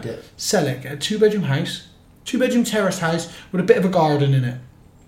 I said, he's like, oh, what about the kids come around to say the grandkids? I'm like, they go on in the front room on the floor, and they can sleep in the spare bedroom.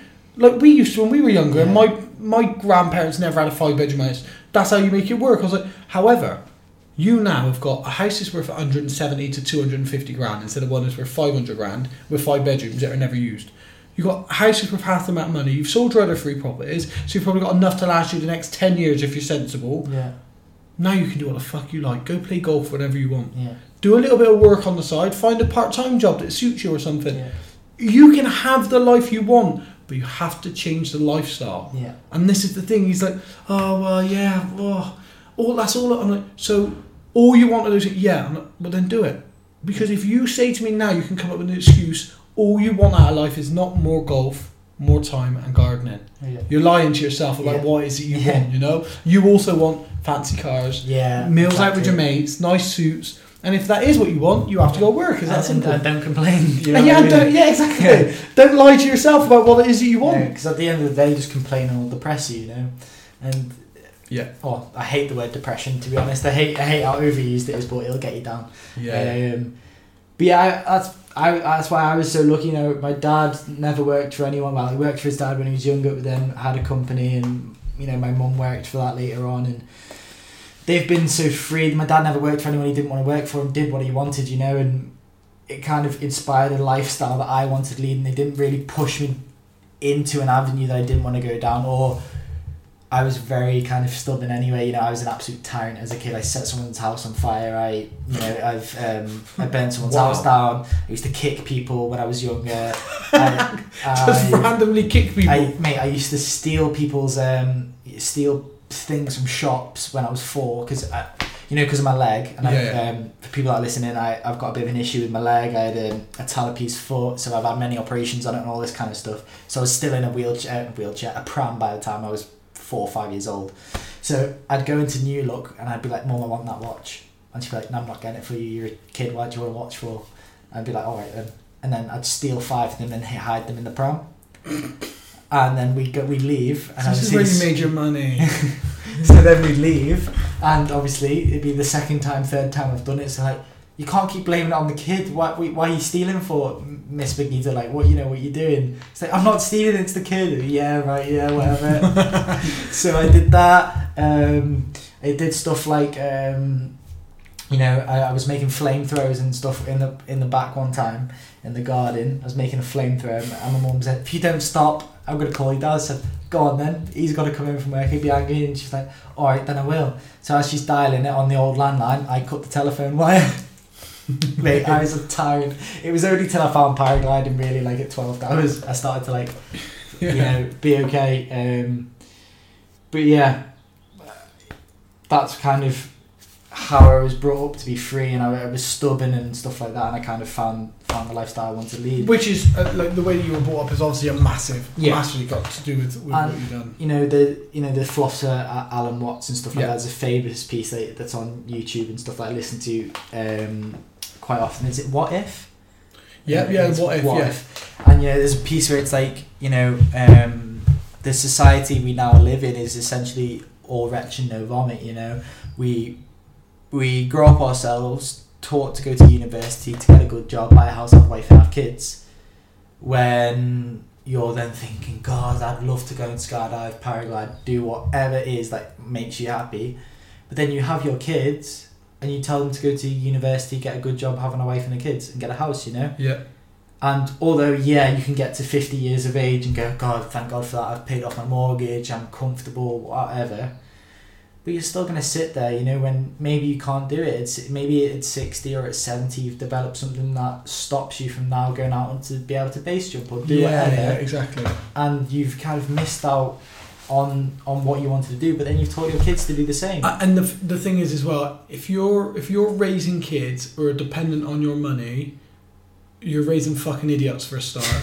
And also, if you're raising kids who... So if I was dependent on my dad's money, my dad's 55, I'm 35. So if my dad goes on till he's 70 now, so we've got another like 15 years or whatever, I'm 50. Yeah. Like, what? If I need my dad to... At 50, I'm thinking, fucking hell, I failed. If at 50, I need my dad to die for me to have the life that I want... I fucking failed already. Not only have you failed in your life because you've held yourself back from doing the things that you wanted to do so that I would do the things that you think that you want to do. Yeah. Now I'm not doing them and I'm waiting for your money. We've both failures now. Like, what the fuck? This perpetual cycle of like, you need...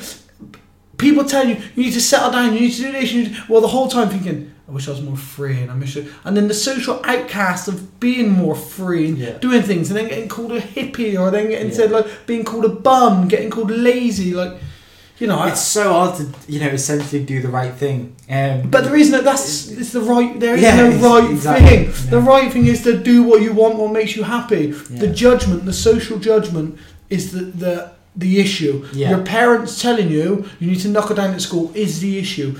Our curriculum system, our schooling system is the fucking issue. Yeah. You know, government is the issue. We need to break away from this cycle which we're all getting drawn deeper and deeper into. And even myself now, I find myself saying stuff as a parent to a 17-year-old daughter. Yeah. I find myself saying stuff and I'm like, it almost makes me sick when I'm saying it. Like, I say to her, like, right, come on, just you've been at your job a year, another year, knuckle down, get through this. And she should do. She's doing, but that's only because of what she's doing. If she was working in the office, I'd tell her to bin it the second she was unhappy.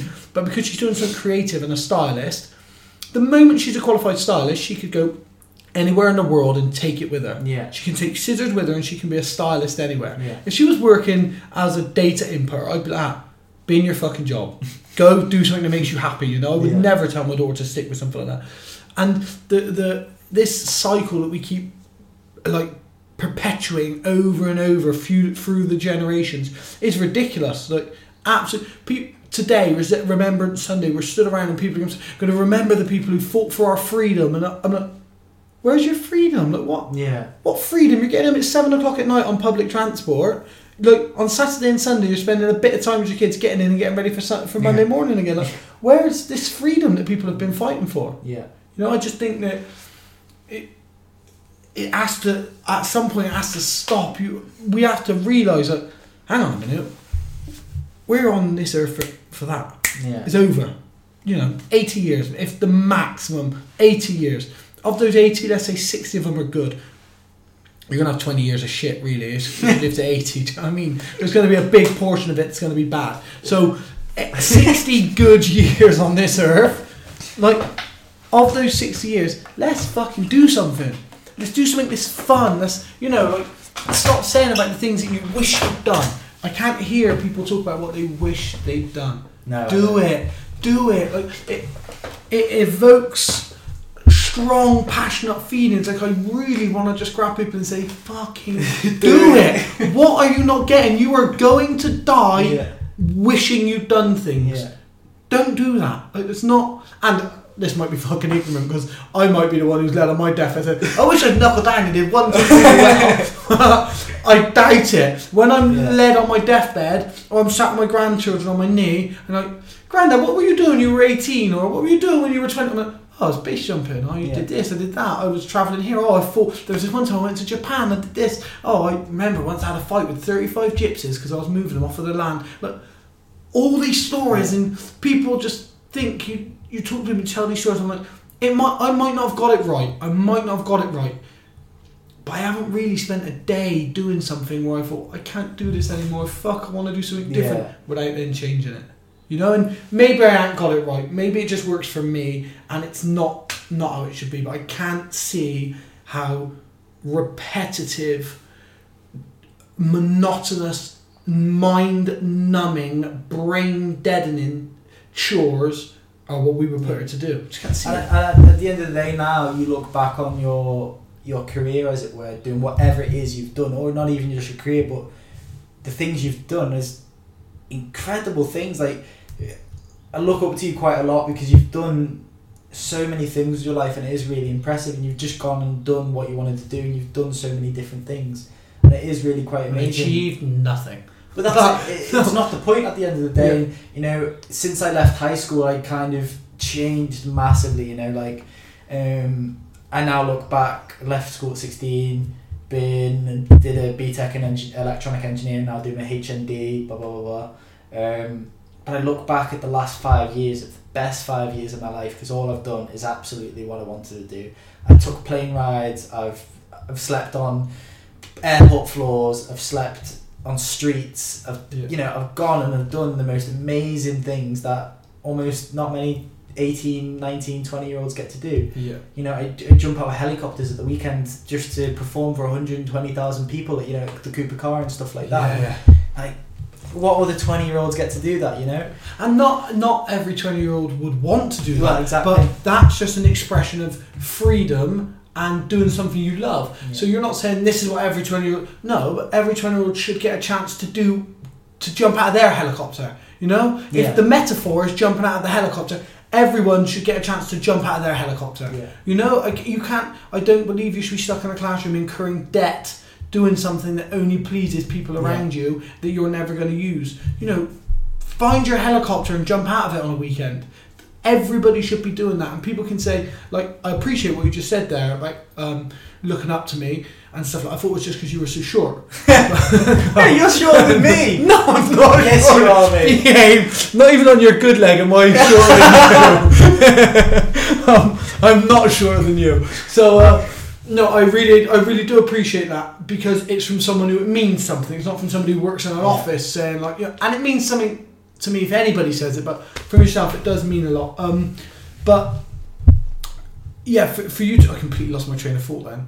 I tried to wing it out, but no, I've completely lost it now. Yeah, so people say to me, like, oh yeah, but yeah, you've done all these things, but you haven't achieved anything. I'm like, but what if I've achieved everything? Like, yeah, but you haven't achieved anything. I'm like, but what if I've achieved everything? Yeah. What was the goal? I don't... Where's the timeline of stuff that you have to hit before you die? What's that last... Well, there's not one. I'm like, so what have I not achieved? Like, how can you achieve anything if there's nothing to be achieved? Like, we're if we both strip ourselves naked right now and just stand there to the end of our lives, we're gonna die exactly the same way. Yeah. Exactly. What if... So but you're saying at the end of the day, you do strip yourself and go to the grave anyway, go to the grave, be scrattered, whatever. Yeah. There's no difference. Alright, if you get buried in a cardboard box or a mahogany coffin, you know, it's all the same at the end of the day. You're just a piece of dirt in the ground, essentially. Yeah. So what when you're saying I've achieved nothing, but what if I've achieved everything? What if I've achieved everything? Because when I do something, I want to get the maximum enjoyment out of it. It's got to be fun. It's got to be exciting. Okay, winning an MMA fight is amazing. Losing an MMA fight is shit. But at the end of the day, the MMA fight was the great bit. I trained for the MMA fight. I didn't train for the win or the lose, because I might as well have not trained. Yeah. I might as well have trained as hard as I did, because I've trained as hard and I know I'm as fit, as strong, as healthy, as technically good as UFC guys. I've trained alongside them for fights, so I know my level. Now, I might as well not train then, because if we're training for an outcome, if I train that hard and I lose, I might as well not train then. That's what you're saying. Yeah. It's the MMA fight that's the important bit. That's true. The outcome's not important. It's only important if you want to hold a belt, or if you want to look at your record and say, I did this, this and this. The MMA fight's the important bit. The outcome's irrelevant. If you love what you do and you love the sport, the fight has to be the bit. That rings true with, or brings a lot of stuff home, because for years, I mumbled a lot there. So I've been flying now 5 years, and I only did my first Acro comp season this year, and after flying Acro for 3 to 4 years now, it's, you know, a long time before I started competing, even though I was at a level where I can compete, and that's because I was worried that putting a label on it, or, you know, going to a competition and doing poorly was going to change my outlook on it, and I just wanted to enjoy it. But now I've done the competitions, and yeah, I've had a successful season in my books. I could have done better, and I would have liked to have done better. For me, it's not about the 2 weeks I spent, or 6 weeks I spent competing this year. It was about the last 3 years. I've done so many things. I've trained my guts out, and I'm at a level where I can literally pick up an Acro glider tomorrow, and I know I can fly reasonably well, pretty well, at almost the same standard I flew in the summer. And that's why when I was in Turkey the last few weeks, I didn't train that much, because I'm not going to get to train till next summer properly. And I just did just base jumps, and it really just is all about that enjoyment. And, you know, it's not about the outcome. It's not about me going to win.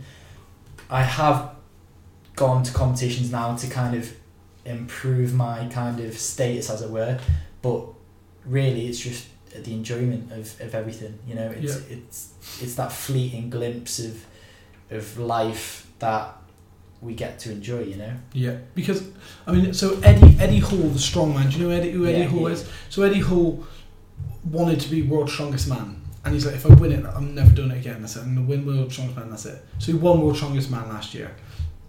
He's retired from strongman. Don't do strongman anymore. Now, I perfectly get what he's saying.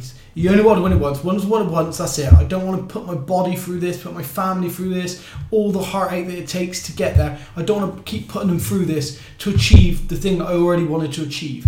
But at the same time, I think once you've achieved it and you've got that, it's amazing. You achieve the one thing that you want to do. But then the next year, where'd you go? Yeah. But the next year, and you're not achieving it. Are you less of what you were? Yeah. Well, no, because I already won it. Okay, so the year before, you were less than what you were before. Well, yeah, because I didn't achieve it. I'm like, so what's changed? The fact that you beat these two other guys and you've got this trophy makes you so much of a different person, the guy before and the guy after. Yeah. You're you. You're still you. It makes no difference. You had that 1 year where you did that thing and everything came together and that was brilliant. You got this and you achieved that. Yeah. Now you're moving on to something else and you'll have to find something else to achieve. No, you're always achieving. Yeah. You're always fucking achieving. You have to strive as a professional athlete, you have to strive and get better, and that's my goal, that's my target, I'm going to focus on it. But you have to bear in mind that, listen, it's not always the outcome that's the achievement, you know? What I've done with my life, where I take myself, and this is more aimed at people who aren't athletes. Yeah. You know, this is more aimed at life in the fact of you're always an achiever. Yeah. Like being stuck doing something you hate just because financially you're secure and it fits in with what you did your degree with does not make you more or less of an achiever than the guy who's done fuck all his life and travel around in a bus and smiles every day. Everyone's achieving. There's no accomplishment. Nobody's getting out of this with the gold medal, you know. Yeah. So just fucking enjoy it. It took me a while to realise that within myself, you know, because when I started with Ozone, and I changed the tricks that I'd been flying Acro about a year, and I didn't have the best time. I was struggling because they changed from an Acro glider from AG. I moved to Ozone. I was struggling, and I didn't want to put videos out. Like, I was filming it, but I wasn't flying as well as I used to, and it was taking me a while, and I was trying to fly at the level I used to. I was trying new tricks and everything, and it was really getting me down. And it took me a while before I started to realise that, why am I putting these videos out there? Like, why am I taking a GoPro on my knee, a GoPro on my head to film and get the satisfaction from everyone else, when the satisfaction should actually come from within myself and going out and having the best time training, you know?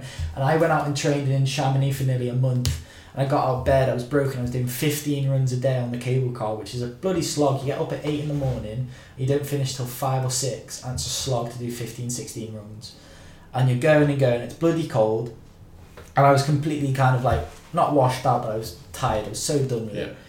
I got home and I think I spoke to you and I was like, what psychology books do I need to read? Because I was kind of at a place where I just didn't really understand too much. I read is it The Champion's Mind? Mind of a Champion. Is it Mind of a Champion? No, it's not that. I've got it upstairs somewhere anyway. I can't remember. It's something similar like that. It's a black cover, white writing. Yeah. Yeah. Champion's Mind, I think it's called. Has it got a bloke on the front cover as well? Yeah. Yeah. On a bike or something. Might be a Champion's Mind. Yeah. Anyway. Jim Ephraimau. Yeah. Yeah. So I read that book and it completely changed my mindset, and I headed out to El Hierro the next month. I think it was middle of January. I took everything back to basics, threw away my GoPro essentially, didn't touch it for weeks. Literally had a speaker in my pocket. And I just went out and trained. I went back to basics and I came out at the end of 2 weeks there. I was like, oh, I love flying again. I'm flying it. Alright, I'm not flying it probably as good as I was last summer, but I'm so happy with my flying. Sometimes you have to just kind of stop flying for other people and fly for yourself, and that can be so hard, especially when you've got to try and market yourself to show how good you are to other people essentially. Yeah, but then you need to relieve the pressure from yourself at some point. Yeah. And you need to say, because fighting is the same, you end up fighting because you don't want to lose in front of people. Yeah. You want to show people I'm the hardest or I'm the best or I'm this. And but eventually you have to just cut that back and you have to just say like, this is why I'm doing it. I'm doing it. The moment when you've got the chain on just as you fucking take off, and you take off and you're gliding out to the box or whatever, you're like, and it's just you're in your vibe, and it's like, I don't give a fuck if it don't go right, because I'll do it again in a minute, and you go have the fucking run of your life, boom, I'm back on it, and it doesn't matter if the next 4 are shit then, because I've got like an obsessive competitive nature, so when something goes wrong I'm like, well, I'm fucking back up there, that's it, I'm going again, exactly, and I'm stroke, and I'm alright, I'm fucking back up there, I'm going again, boom. But that's self-motivation and drive. That's not because I'm wanting to achieve something to prove to people I can do it. I've got to do this, I've got to get back in there and I've got to do this. And it's the same with everything I do. It's a case of beating myself than more so than it is beating anybody. And I'm not trying to achieve anything or tick a box. As soon as I can't do that, no, fuck, I've got to be able to do that now. So I'm chasing it just to get it, just to do it, And then once I've done it, I have to do it again and again and again. Yeah, that's just an obsessive compulsive thing. But so, getting back to your Acro, you had a good comp, but for people, and even myself really, they might not really understand the Acro scene and how scoring works, how the runs work. What does like an Acro competition entail? So you have you'll get there on say a Thursday, you'll have a practice run, you'll sign up, and basically what you do is you have a list of manoeuvres of varying difficulties, and then you compile that within your run. They could be twisted, reverse tricks, which is where you start the trick in one direction and reverse to the other side. And then you have your landing, which is essentially a multiplier.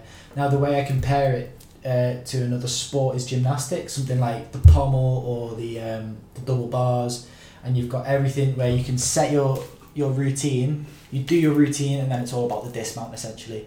And that's what it's like. So you'll go out, you'll do 3 runs or 4 How long's runs. a run?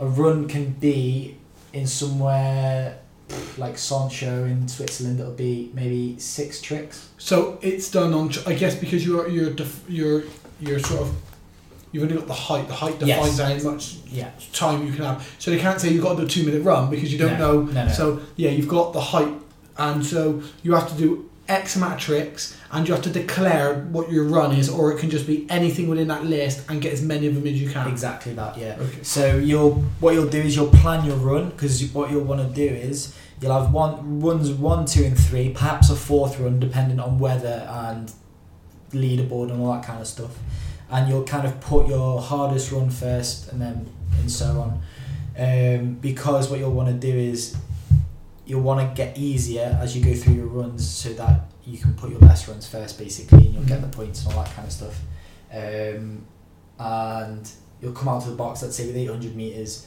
you'll do your hardest tricks first, try and match up how they look with kind of choreography, because that's a big kind of bonus, and make sure that it's got a lot of flow and you don't pause a lot between the tricks. And then also you've got a lot of positioning, so you've got the drift from when you start the trick, and then depending on how strong the wind is, you might have to be at a 45 degree angle to the raft, So by the time you finish your tricks at 100 meters, you can attack straight to the raft and make a spiral landing. Make a spiral landing, you put your wingtip touch on the water, you do a foot drag, and then you do a spin onto the raft. If you do that, then your run, which can be an average run, and you could have made plenty of mistakes, can put you in the top 5, top 3 even. And you'll see it all the time. So you score your points for your run, but then the raft, if you don't land on the raft, you still get the points for your run, but no multiplier. Yeah, kind of like that. No one really knows the system too well, but all you can say is that it's really weighted to the landing. Okay. And what the thing is that the thing you've got to remember is that the landing is what the judges will remember, because it's the last thing they see. Yeah. So they'll go, oh yeah, but he did that amazing landing and he span onto the raft and the crowd cheered, because at the end of the day, the crowd that's there, which is actually a big subconscious factor for the judges, the crowd that's there will not really tell the difference between a good Mac twist or a bad Mac twist, or connecting that to heli or whatever trick you're looking at. But then if they do a crazy spiral landing, get the biggest wingtip touch in the water, they drag their feet, water's going everywhere, then they do a big spin landing going at 30 k's an hour from 10 foot or something like that, and then he jumps up, screams, and the crowd goes wild. They're going, bloody hell, that was a good run. The crowd of course. Yeah. And even in Soncho now, they have a clapometer essentially, and that can even sway the judge's opinion as well. Crazy.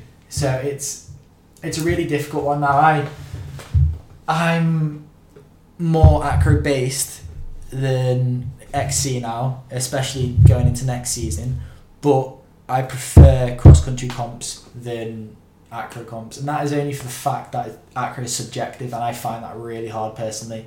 I want to know definitively whether I've won, whether I've lost. I like the fact that if I go into goal in 2nd, 3rd, 67th place, that is where I've came. At the end of the day, lead out points make it a little bit difficult and slightly different, but at the end of it, it's an algorithm, it's faultless, and that's that. Judges make mistakes. Judges corrupt, not necessarily on purpose. Now I know the guys that judge really well. You got the organizer Claudio, amazing guy, and a couple of the others. Now, I'm not necessarily saying that they're bad people, but they're just subjective and they're open to corruption, basically, subconsciously. Yeah, it's not even corruption's the wrong word. I'm trying to think. They're aligned with certain brands, or if you fly Ozone a lot, just you're not paid to fly Ozone, but you fly Ozone, you like Ozone gliders, and a guy comes down, does really well on Ozone, subconsciously that glider is brilliant, that was really good. Or even down to the fact of I'm not going to name names, but X came to dinner with us last night. He was a great laugh, wasn't he? Yeah.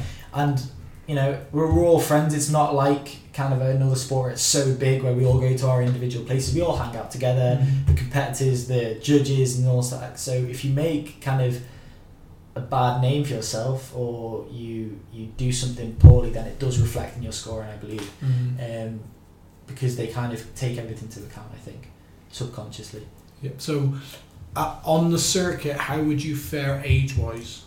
How would I fare age-wise? I am the 2nd youngest, I believe. Yeah. So we've just got a new kid on the scene. I would have been the youngest, but we got Luke De Weert from Holland. Brilliant kid. I've known him going on 3 years now.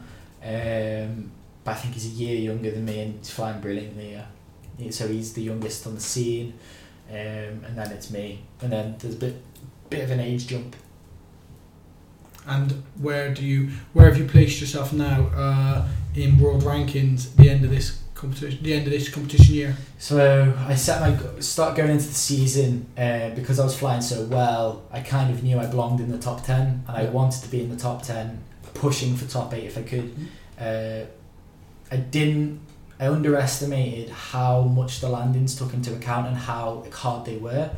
I was saying to you last night that over the 4 competitions I'd done, I only got 1 landing perfect, which is wingtip touch, foot drag on the raft, and that was over probably, you're talking 12 to 14 runs, which had a big effect on it. But I finished 11th in my first comp, 9th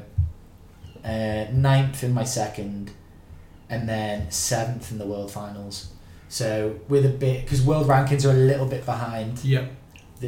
It's kind of like any other sport basically, but you can still have people within the top 10 if they've not competed for 2 years. Yeah.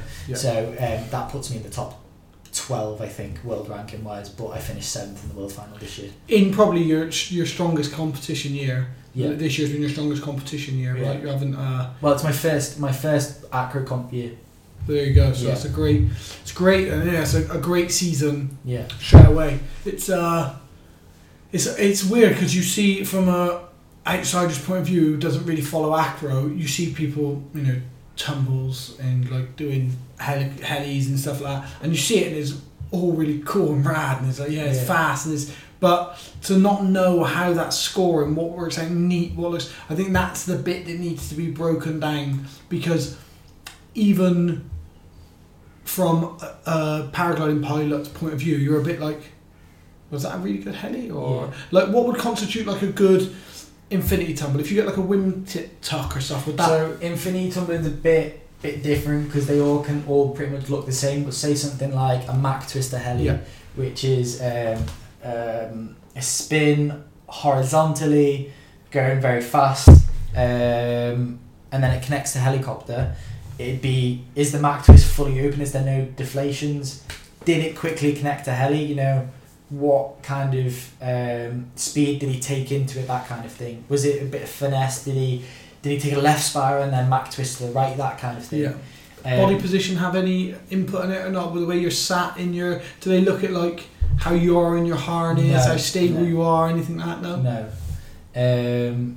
But yeah, I do completely agree, and I think a lot of that is because a lot of this, I don't know how to describe it, but people are unsure of how it works is because it's not relative. You just see it in the air. Yeah. And whereas if it was along the ground, you'd be like, "Oh, bloody hell, that's insane," or whatever. Yeah. And that's what makes the sport so kind of easy to alienate, and also was a bit of a driving factor into me competing. Not only because I wanted to compete for myself, but also I wanted to compete and kind of makes me a bit more marketable, but also people can go, "Oh yeah, Jack's whatever ranking in the world," over a guy that just trains at the weekend, because some people can't distinguish a guy that trains at the weekend and lives in Austria or whatever and gets cable car runs, or someone that lives for the sport, and trains every week. Because with MMA, if you put two guys in a ring or in a cage, one guy that trains every now and again and one guy that lives the sport is professional, he's going to get hammered. You're going to see it. You're going to see it. You can't distinguish that so easily in paragliding. Yeah. So that's why it was one of my driving factors, was to kind of prove to everyone else, what kind of my level is. Yeah. So how do you think? Do you think there's much evolution left in Acro, trick-wise, or do you think we're there? I wouldn't say we're there, no. I mean, things are becoming a lot easier. Glider design has improved how easy it is to fly Acro tremendously. We have tricks that were kind of like godlike tricks and still are quite godlike, called misty tumbling and stuff like that, which back in the day when I was kind of watching YouTube videos and stuff like that, people were having like lots of accidents, people wouldn't try and stuff like that. And then with improved glider design now, I did misty tumbling this year. I kind of used it in competition, and more and more people are doing it, because basically the safety's improving. So with that in mind, the fact that the gliders can not only perform these tricks, which were performed a few years ago, but they're performing them more successfully, I think there's still more things to do. Yeah. The evolution now is going to come in not so much the way we do the tricks, but kind of staying twisted. So for example, doing infinity tumbling twisted, but then stall exit twisted.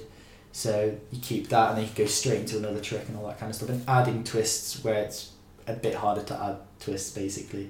It's a really complex sport, and I think it's perhaps too complex for its age, if that makes sense. Mm-hmm. If it So the sport's evolving quicker than people are viewing the sport or people are understanding the that's sport. That's it, yeah. Now I think if now you look at kite surfing and the big following it has, if then the tricks now start to get really complex, just like Acro, I think it'd be taken to a lot better. Yeah. I mean, I've never watched any kite surfing ever. It's not really my thing, I guess. But obviously I've watched quite a lot of Acro, and for me, I watch it and it was very much, I don't understand what's going to be good looking here, what are they judging for, what's good, what's bad. I understood you had to make it on the raft, so I understand that, well, he's not made it on the raft, he's not going to score as highly, but I didn't know how that worked, whether it was just 3 points for being on the raft, or whether it's an accumulator, or how it works. So I probably didn't explain that too well. So for example, a joker, which is kind of a rapid tumbling where you stop it and then go to helicopter, that's worth 2.1 points. But then if you do that twisted, you get a bonus of, say, I think it's 10%, and then if you do that twisted and reversed, you get another bonus of 10%. So that trick that was originally 2.1 can become 2.4, 2.5. Yeah. And then that's just one trick in your whole run, basically. Yeah. And how many tricks are you trying to get into one run? Between 6 kind of big ones, I'd say. 6 kind of big ones. So that might, like, a classic one for me would be twisted infinity tumbling, stop that, twisted joker reverse, into maybe like twisted heli to sat, to twisted mac twist reverse, to now getting into the lower stuff. So you kind of just want to squeeze in as many little tricks as possible. So you're doing misty heli and then misty reverse on the opposite side, dynamic stall, that kind of thing. Yeah. And then foot drag, spin, spin on the landing, all the crap I'm really bad at. So that'll come. That's now that you've got something to focus on. Your tricks are there. Listen, dude, we've been at this like 2 hours or so now. You're joking? No, it flies by, right? What? Yeah, it flies by. What time is it? 1:45. I swear, it flies by. No one's gonna listen to that. Who cares? Who cares if they listen? We've put it out there. That's the main thing. Listen, thanks for doing this. I feel like we could carry on talking for hours, but obviously I got to drive home and stuff. And I think we've covered loads. It's been great sitting out talking. It's taken this long, but then again we've had loads to talk about. Yeah, so yeah. That's one good thing. Thanks for joining me. Do you want to thank any sponsors or anything, or tell people where you can watch that Tumbles and shit? Where can people watch that? Oh yeah, so you can watch Tumbles shit on my Facebook, which is Jack Pimblett. You can also find it on Vimeo's Tumbles and shit. But hopefully there's loads more to come. I'm going to be doing a YouTube series I think next year, which will be more tumbles and shit, which will kind of be more vlog style, I think. Not quite sure if that's concrete yet. Going into summer, I'm going to compete a lot more in Acro. Probably going to drop out with my XC because I've got to focus a bit better now. And yeah, going to explore some new stuff with Acro and bass actually. Nice. Kind of do a little bit of like cutting away mid-infinity tumbling, that kind of thing. Wicked. So Instagram Jack Pimblett and Facebook Jack Pimblett. Yeah. Nice. Well, if people listening can spell that, it's Pimblettt. I mean, a lot of people spell it Rumblet, Pimblett. You'll have a competition. Have I had my name spelled right? It'll be linked in the picture for this and stuff. So Excellent. When you find this, if you found this and you're listening and you didn't know Jack, it'll be easy to find and track. So yeah, thank you again, Jack. Thank you so much. And we'll catch up soon. Brilliant.